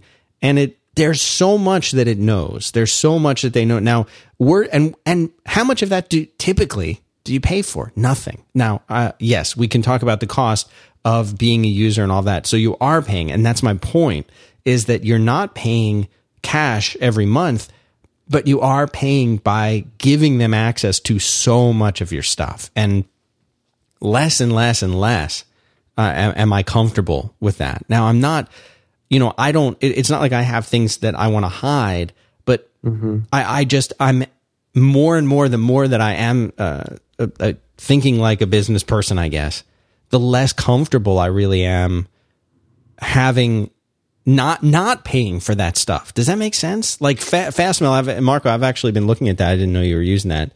I've been looking at things like that so that I can pay for them. It's not like I want to throw money away, but I want to pay so that I know exactly what I'm getting and exactly what they're doing. Right. And so that my relationship with the company that's providing me with a service that I use and rely on, that relationship is clearly defined. And I know exactly what that relationship is because I'm the one defining it. And if I don't like it, I can stop paying for it. And I know that there's an end to it, that I'm in control of that relationship to some degree.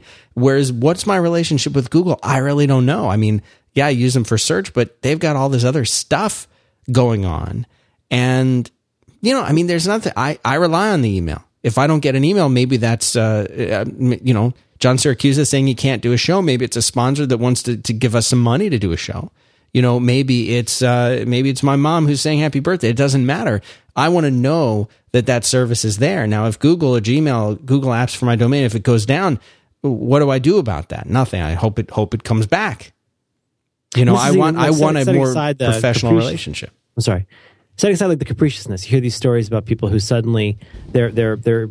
I mean, I don't know if this is just urban myths, but I feel like I hear a lot of stories of people where, on the one end, suddenly I read a blog post from a very credible seeming person the other day saying his AdSense account was shut down for basically no reason. His appeal was denied for no reason.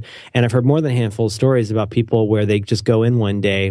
Well, the classic is like your Gmail account gets compromised. I don't know if you've heard this story, you go to the quote unquote support for having that compromised, and your account might just kind of go away, which if you think about it is a pretty harrowing idea.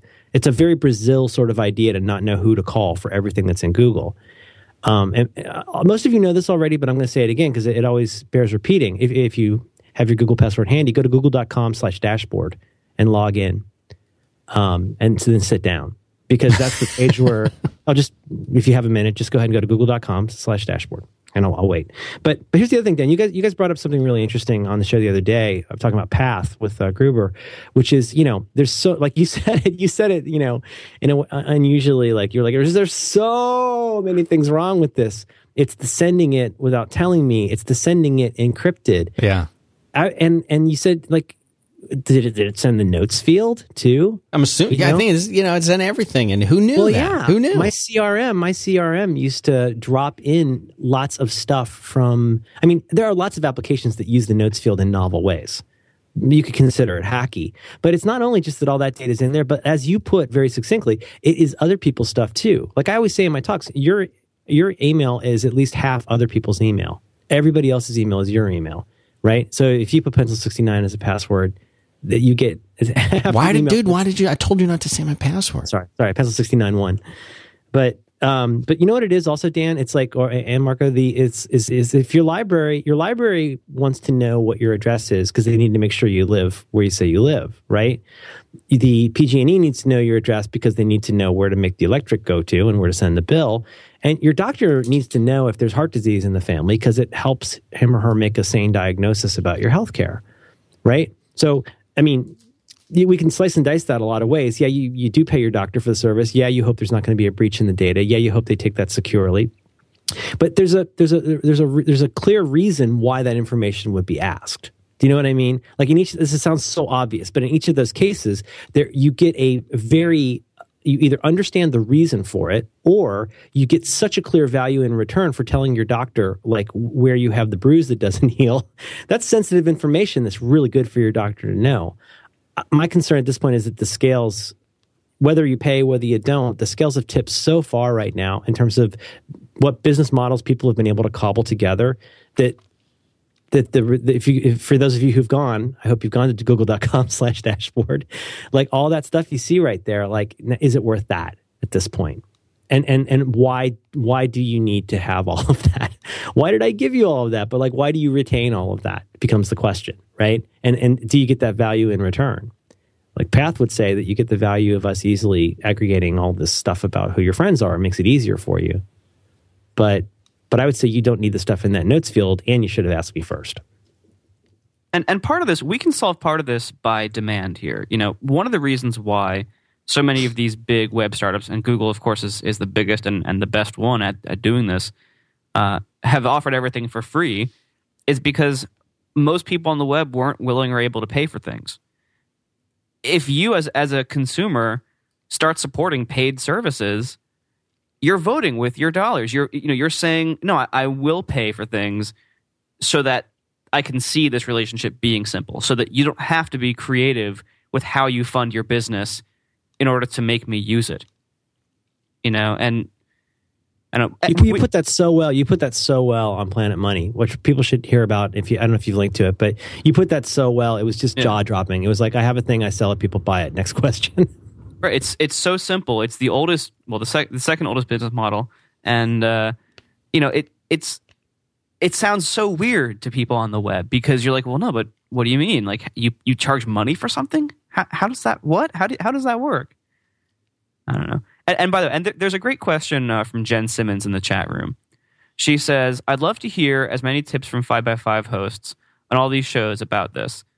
How to get off Gmail, how to get off Google Docs." You know, how to get off Google, basically, how to get untangled from Google. It's easy. And I can share something that I've done for the last couple of weeks. It's been really great. Log out of Google. Yeah. And just don't log in. Yeah. I mean, so if you're using Gmail, this will be a little bit harder for you. Start small. Put Gmail into one of those like single service browser app things, whatever those things are called, where you like it's not in your main web browser. Log out of Google on your main web browser and don't log back in. Yeah. Bo Williams in the chat room is saying, I'd like Dan, or in this case, Marco, to tell me how easy. That's it. It's log out. Completely log out. Well, but also then make sure... Don't save cookies. There's a lot... Is there not evidence that there's still some association after you logged out? Did I read that wrong? In practice, Google is still going to be able to track you, and they're still going to build like a virtual profile for who the heck you are, even though you're not logged in. And they can probably tie it to your previous logged in profile and figure out you're the same person. But it's a start. Mm-hmm. Because what it does is it starts reducing how often you use some Google services. Right. And it reduces Google's certainty that is indeed still you.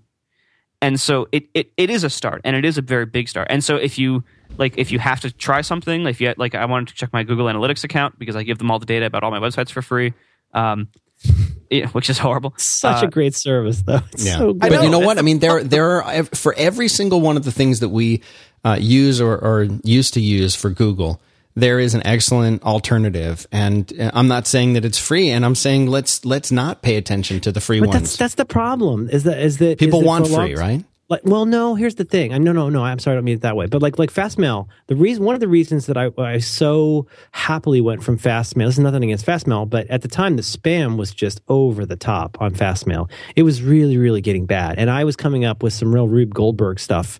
You know me. I'm not the smartest guy when it comes to using pipes, but I had come up with some pretty wild stuff.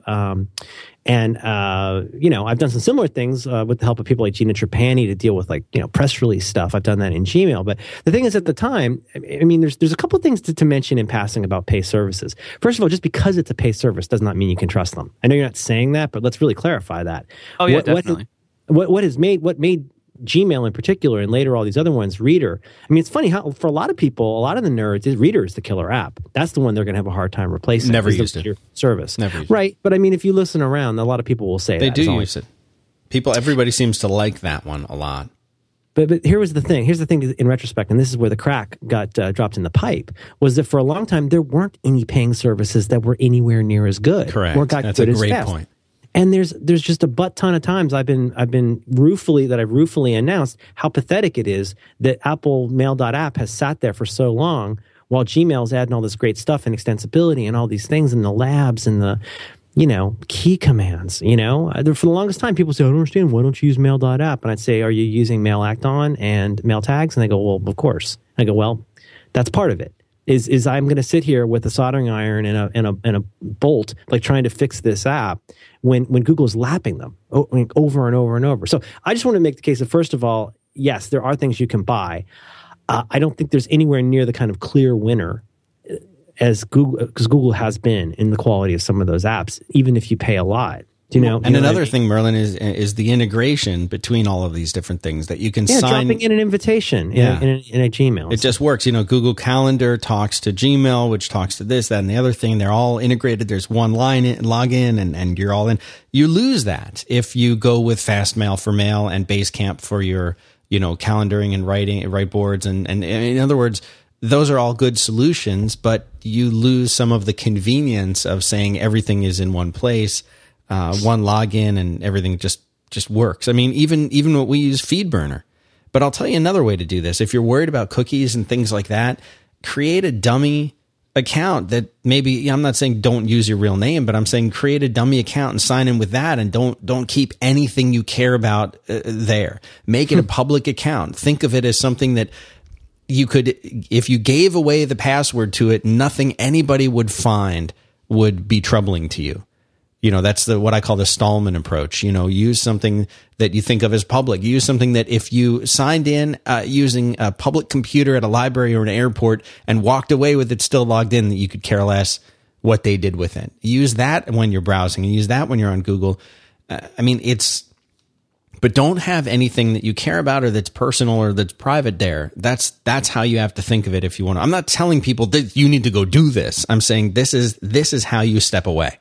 This is how you disconnect from Google if you're concerned about it. It's been a lot like the way I've disconnected from Flash, which is to segregate it into its own dedicated browser. Right. So I use Chrome. Conveniently, I use Google's browser for that, which I also don't trust. Right, the browser you don't like, right? Chrome is actually a very good browser, but I happen to like Safari a little bit better most of the time, and it's great. What I do is I simply, I have. Safari is my clean browser. I'm logged out of Google, and it doesn't have Flash. And then if I have to, use anything that has these things, I have to force myself to launch Chrome and go to the Google site that requires a login or launch to Flash Video or something, and then I close Chrome. And because that's such a process, I end up doing those things a little bit less, and I'm slowly weaning myself off of the need for those things. And it also stays out of my main clean browsing experience. Our last sponsor today, Shopify.com. Everything you need to open an online store. It doesn't matter what you want to sell. You can sell it with Shopify. You get your own online store. You can accept credit cards. You can use your own domain if you want and customize your store's design. Make it look just like your website. Or you can have it look like anything else that you want. Use their templates, make your own. And they host everything for you. And they make it super easy to do it. Normally, you get a month to try these guys out for free. But if you use the coupon code 5x5 at Shopify.com, you get 3 months for free. So go there and sell something today. Shopify.com. Is it worth distinguishing between, is it too fine a distinction to distinguish between not Google versus running everything yourself? Because I mean, is there a case to be made for saying, like, are we implicitly, like, are we missing the fact that Apple offers a lot of this stuff now, right? You know what I mean? You can get email with them. You can get the calendar stuff with them, right? I mean, there's so many of these things that Apple offers. I mean, what would you advise people? Would you advise go roll your own on all of this, or would you trust Apple with this stuff? I mean, I would trust Apple with things like calendaring, I would trust them with email. And again, because my relationship with Apple is a one where they are providing a service, I'm paying for that service. I know exactly, at least I believe that I know exactly what that relationship looks like. So I'm more comfortable with that. And to be honest, I mean, I have, it's the little things. Like if you've been browsing around and then you go to your Gmail, it's going to try to, it's already just, it's like it's just lifting up the carpet just a little so you can see what's really under there, pulling the curtain back a little bit to say, oh, by the way, we know what you've been browsing and looking at, and we're going to show you some ads we think you'll like. And typically the ads are on target based on what you've been doing on the web. If you've been searching about, trying to find a lawyer in Austin, you may see something about law services in Austin when you're in there in your Gmail account. And that just shows you they're looking up at everything that you do. Apple doesn't seem to do that. I mean, yeah, if you turn on the Genius thing in the music, you can find stuff fine. That's one service, and that's an opt-in, opt-out kind of a thing. I prefer to have the relationship clearly defined, so I kind of have a better idea of what they're doing with it. And I have never been solicited, other than like getting that once in a while. I'll get that, and I'm not even sure how I got on this list, but I don't mind it. Once a month or a couple of weeks, I'll get some email from Apple saying, "Oh, the Valentine's Day event is coming up. Buy your, significant other something, and I'll show you like a little, an iPad with a bow on it or something like that." That's the most solicitation I've ever gotten from Apple. I don't get anything in the mail. If they're tracking what I'm doing when I'm using the web, Safari, because I logged into something, it's not evident. I'm not saying they're not. I don't think they are. And that's not their business. And it's clear to everybody that Google is their business. Knowing what we do on the web and how we do it, reading our email, whether it's sharing that or not, just knowing things about us, that is Google's core business. That's not Apple. Apple wants to sell us cool stuff. That's their business. Well, they want to sell us stuff, period. They know they need to make it cool for us to buy it. That's Apple's business. And I would rather do business with the company that's clearly saying, I would like to sell you this thing, and me saying, okay, I'll buy that thing, than going along with a company that's, well, I don't know. How am I paying for this? I don't really know, but they sure do know a lot about me. The problem is, as the markets get more intruded into by people who give everything away for free, it's hard for a lot of other options to continue operation, to stay in business. That's another problem. Like, if you look at things like some Google products, like web search is a very, very expensive thing to launch and to maintain. So that's why there's not a lot of competition there. Hosted webmail, Fastmail's webmail is terrible. If you're going to use webmail, I say stick with Gmail. But hosted mail, IMAP is very easy to host yourself. Writing your own webmail client that's as good as Gmail really isn't. Wait a minute, you don't like that Squirrel Mail app? Oh man, right. so that thing was the bomb. A lot of these markets are simply crushed by people offering things for free that are ad supported, and that's part of the problem. And the other part of the problem is, as you said, like Gmail's able to lap Mail.app because of Google's focus on it and their design processes and what they're willing to do and how important it is to them. You have to kind of decide what's more important to you. Like, is it more important to you to keep a certain tool or feature that Gmail has, or to keep a certain workflow habit using it, than it is to get off of Google and to abandon this company that you don't really trust anymore? If it is more important, then you kind of just have to deal with it. And if no other alternative contains that feature or does things the way you like, you just got to deal with it, and you have to go without those things, or change your habits or change your preferences. Or you got to say, all right, well, I guess I accept this and I'll stick with this company I don't like. That's part of the problem with using these like non-standard things that have no real alternatives, is because you lock yourself into that very kind of crappy choice between a rock and a hard place. Like either I do something uncomfortable, or I keep losing my dignity to this company. Well, I mean, a lot of people are going to say, like Dan, people who are listening though, I mean, might look at you in particular, Marco, or really look at all of us, but you in particular, and say, well, sauce for the gander. You're developing your whole business is based upon this locked in environment where you don't even control your own destiny. You're certainly it's not like the Amazon store. You've talked about did you say on the Amazon store they can like change the price of your app? They can and do. they can change your description. They can add features to your description that you don't actually have. But in the same way as Dan, and I think we've all done this at one time or another, done that game of saying, oh my gosh, what if future me saw this? What if I knew like how much cool stuff I could have in my pocket? What if future you went back though and also explained like how sandboxing and the app submitting process would work? Would that seem crazy? I mean, even if you knew how cool the iPhone was, would it? I mean, I guess what I'm trying to get at, there's a question that I think somebody could very reasonably ask, and I may be asking this, but I'm not sure. But like, my panties are in a wad about Google, and boohoo for me because I've used all this Gmail stuff. Well, do I have to become Richard Stallman in order to be responsible? Do I have to go to the BIOS store in order to have all this stuff and run it on my own server behind 7 proxies? Like, what is enough? Is it enough? Maybe I'm repeating my original question, but is it enough to just get off Google? Is it okay to what can you trust? I mean, they got your PayPal data inside the Apple stuff. We trust them, but why do we trust them? Because they're not Google, because they don't sell stuff against that. But you know what I mean? Like, where do the turtles stop stacking in this? How far do you have to go? Are we going to be in the same? I think it's a continuum. I think it's not necessarily like you're either putting up with big company bullshit or not. I think it's, Richard Stallman is the not end of the continuum where he's totally in the woods. And then I admire that though. His thing on the setup was really admirable though, don't you think? Right. It was almost baleful. To him, that his ideology of what he wants to support and what he wants to use is the most important thing to him, and he's willing to give up a lot in order to maintain that to the degree that he wants to maintain it.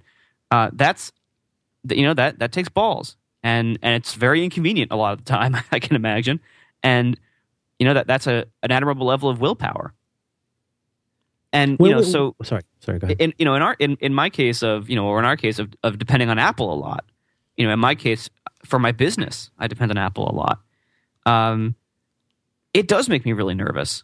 It really does. I have a remarkably undiversified income stream, and that makes me very nervous. Although I guess it's probably worse if you have a job. But it's about the post I made called bullshit a while ago. It's about whose bullshit you're going to tolerate. And in my case, I kind of get Apple's bullshit. I can recognize it, I can predict it usually, and I can generally guess what they're going to do that I'm not going to like. And for most of the decisions that they make that I'm not okay with, or that I'm not going to like, I deal with them, and I know how to deal with them. I know, again, I can predict them, so I kind of know what's coming. So in the case of the App Store being closed, that was a big shock to me in 2008 when it launched, but then it became just, this is how it is. And so I've been treating it that way. I've been treating it as this income could disappear at any moment. And, I've accepted that bullshit from them. The problem is when companies radically change. Like, I think what's thrown people off with Google recently is that they had this whole ethos of being geek friendly. We don't do evil, or we aren't evil. We can do evil, but we don't have to be evil. All this stuff. And now we're seeing kind of that chipping away when they're losing, and we're seeing, oh, wait a minute, like when they're not doing so well in a market, they're willing to do quite a bit that they would have previously considered evil, or that we consider evil. That's what I don't like about them, is that Apple's bullshit I can predict, and I can see where they're coming from, and it kind of makes sense, and they seem at least consistent in the types of bullshit that they lay on us. Google doesn't, and that I can't predict Google. They don't seem consistent at all, especially recently, and they do things that are more offensive to me than what Apple does. I think that's the difference. And so I've chosen that I will tolerate Apple because the stuff about them that I don't like isn't necessarily stuff that I find offensive. It's just stuff I don't like. Like, yeah, I would love it if I could publish updates to my app instantly. In reality, I can't, and I deal with that, and I'm okay with it. I don't consider that like a morally offensive thing. Mm-hmm. What Google does, I often do consider it a morally offensive thing. There's somebody had a good post a few years back, several years back probably now, about a lot of people have talked about this, how there's kind of two internets, at least, right? There's this internet of people who get all the pop-ups and the pop-unders and the X10s. Remember those? And then there's all these people that at the time I would say I would describe as Firefox people, which amongst which I would count myself, right? Where I've got all this stuff running, I know what I'm doing. Like right here, I'm sitting here in Google Chrome, and I have this thing called Select Out. Have you ever seen this? The Select Out plugin lets you go in, and it automatically deletes tracking from all these different advertising places, and it does that in the background. It just takes care of that. That's just the thing I do. I have a thing that forces SSL. In wherever possible, and in whitelist or blacklist based on, there's like little dumb things you do when you're a nerd and you think about this stuff, but it really does become like a different, more privileged level in the hotel. Let's put it that way. And I haven't thought this out, but I'm going to say it anyway. I wonder if we're approaching something similar, where there once was the web. There was the web full of people who were sitting there on AOL or sitting there in their, Windows 5, Internet Explorer 5 or 6, wondering why pages look the way they did. And then there's us fancy guys, right? And so today, us fancy guys can afford to move our stuff off of Google. That's to a non-free service. And we got our information phone, which is kind of costly and but a little bit more secure, maybe, right? There's all these things. But then there's this other economy that's I don't know. I don't really understand quite enough for like every bit of this, but it strikes me that with Android and the Google ecosystem, you've got this more Polaroid-ish model, right? You have this very relatively inexpensive phone. You may or may not need a big plan with it, but you go in and you get this phone that's pretty affordable and does a lot of cool stuff, much like a Gmail account in 2005. I mean, is there a possibility that there is, and forgive me if this has already been discussed at length, but could there be two really different economies emerging here? To the point of what Groobs would say about, hey, there's plenty of room for everybody to have products in this market. Is that possibly what we're facing at this point? At least two very different markets. There's going to be a whole bunch of people who can afford to buy an iPhone in the Apple lifestyle, and there may be a lot of people who are using Android phones and like the fact that everything works together. When I got my G1, I love the fact that all my stuff was on there. I thought it was amazing. But is that? Do you think that's coming? And is it a good or bad thing? Well, hasn't that kind of always been the case? Like, I don't think it ever really went away. I think that's the big difference here. Like, I don't think, and I mean, you can apply this to general life as well, and so many things in life about how there's like this underclass of really inferior or predatory systems or products or services that kind of prey on the like poor and check everything cashing else. kind of thing. Yeah, that sort of thing. Like, this has always existed in the real world. I think in the computer world, which I still think of as not the real world for some reason, in the computer world. I feel like that's always been there. Like, as you said, like, back with crappy browsers and, ad toolbars and spyware and all sorts, and Windows. I mean, all sorts of crap. That's always been there. And I don't think it ever really went away, and I don't think it ever will go away. It's such a big world of customers and products and cultures and income levels and interests and preferences. I don't think that will ever go away.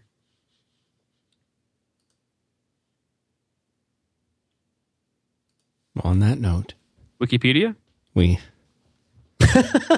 Wow. It's depressing. How come every show I do with you, Marco, always winds down into like a depressing, like the last 2 or 3 shows have all been so depressing. Well, the last couple. Very sad. I'm a generally happy person. I know. That's why I can't figure it out. You're like super happy. It's almost unreal. Your house is very well heated. Sometimes a little too well heated. Thank you for doing this with us, Dan. Yeah, this was great. So maybe, great. maybe we I'm do. so sorry, John. I'm sorry too. I'm sorry. You know what? I'm literally sorry to everybody. Yeah. We gotta have a 2 hour after dark where I can apologize to everyone. All right, we'll start that now. So everybody, thank you for tuning in to this special episode. Thanks to John Siracusa for not doing a show today so that we could have this fun. And maybe, you know what? Maybe this is the beginning of the Morning Zoo, the 5x5 Morning Zoo. Starts here. Format has been laid down. The gauntlet has been laid down. So thanks, everybody. You can check out some of the other specials that we've done, 5x5.tv/specials. And, of course, all the shows that we do here. Back to Work, 5x5.tv/B2W is the show that Merlin and I do. And then Marco and I do a show called Build and Analyze. Same thing, Build, Analyze is the URL there. And we'll have all those in the show notes. So go check it out. Thanks, everybody, for tuning in.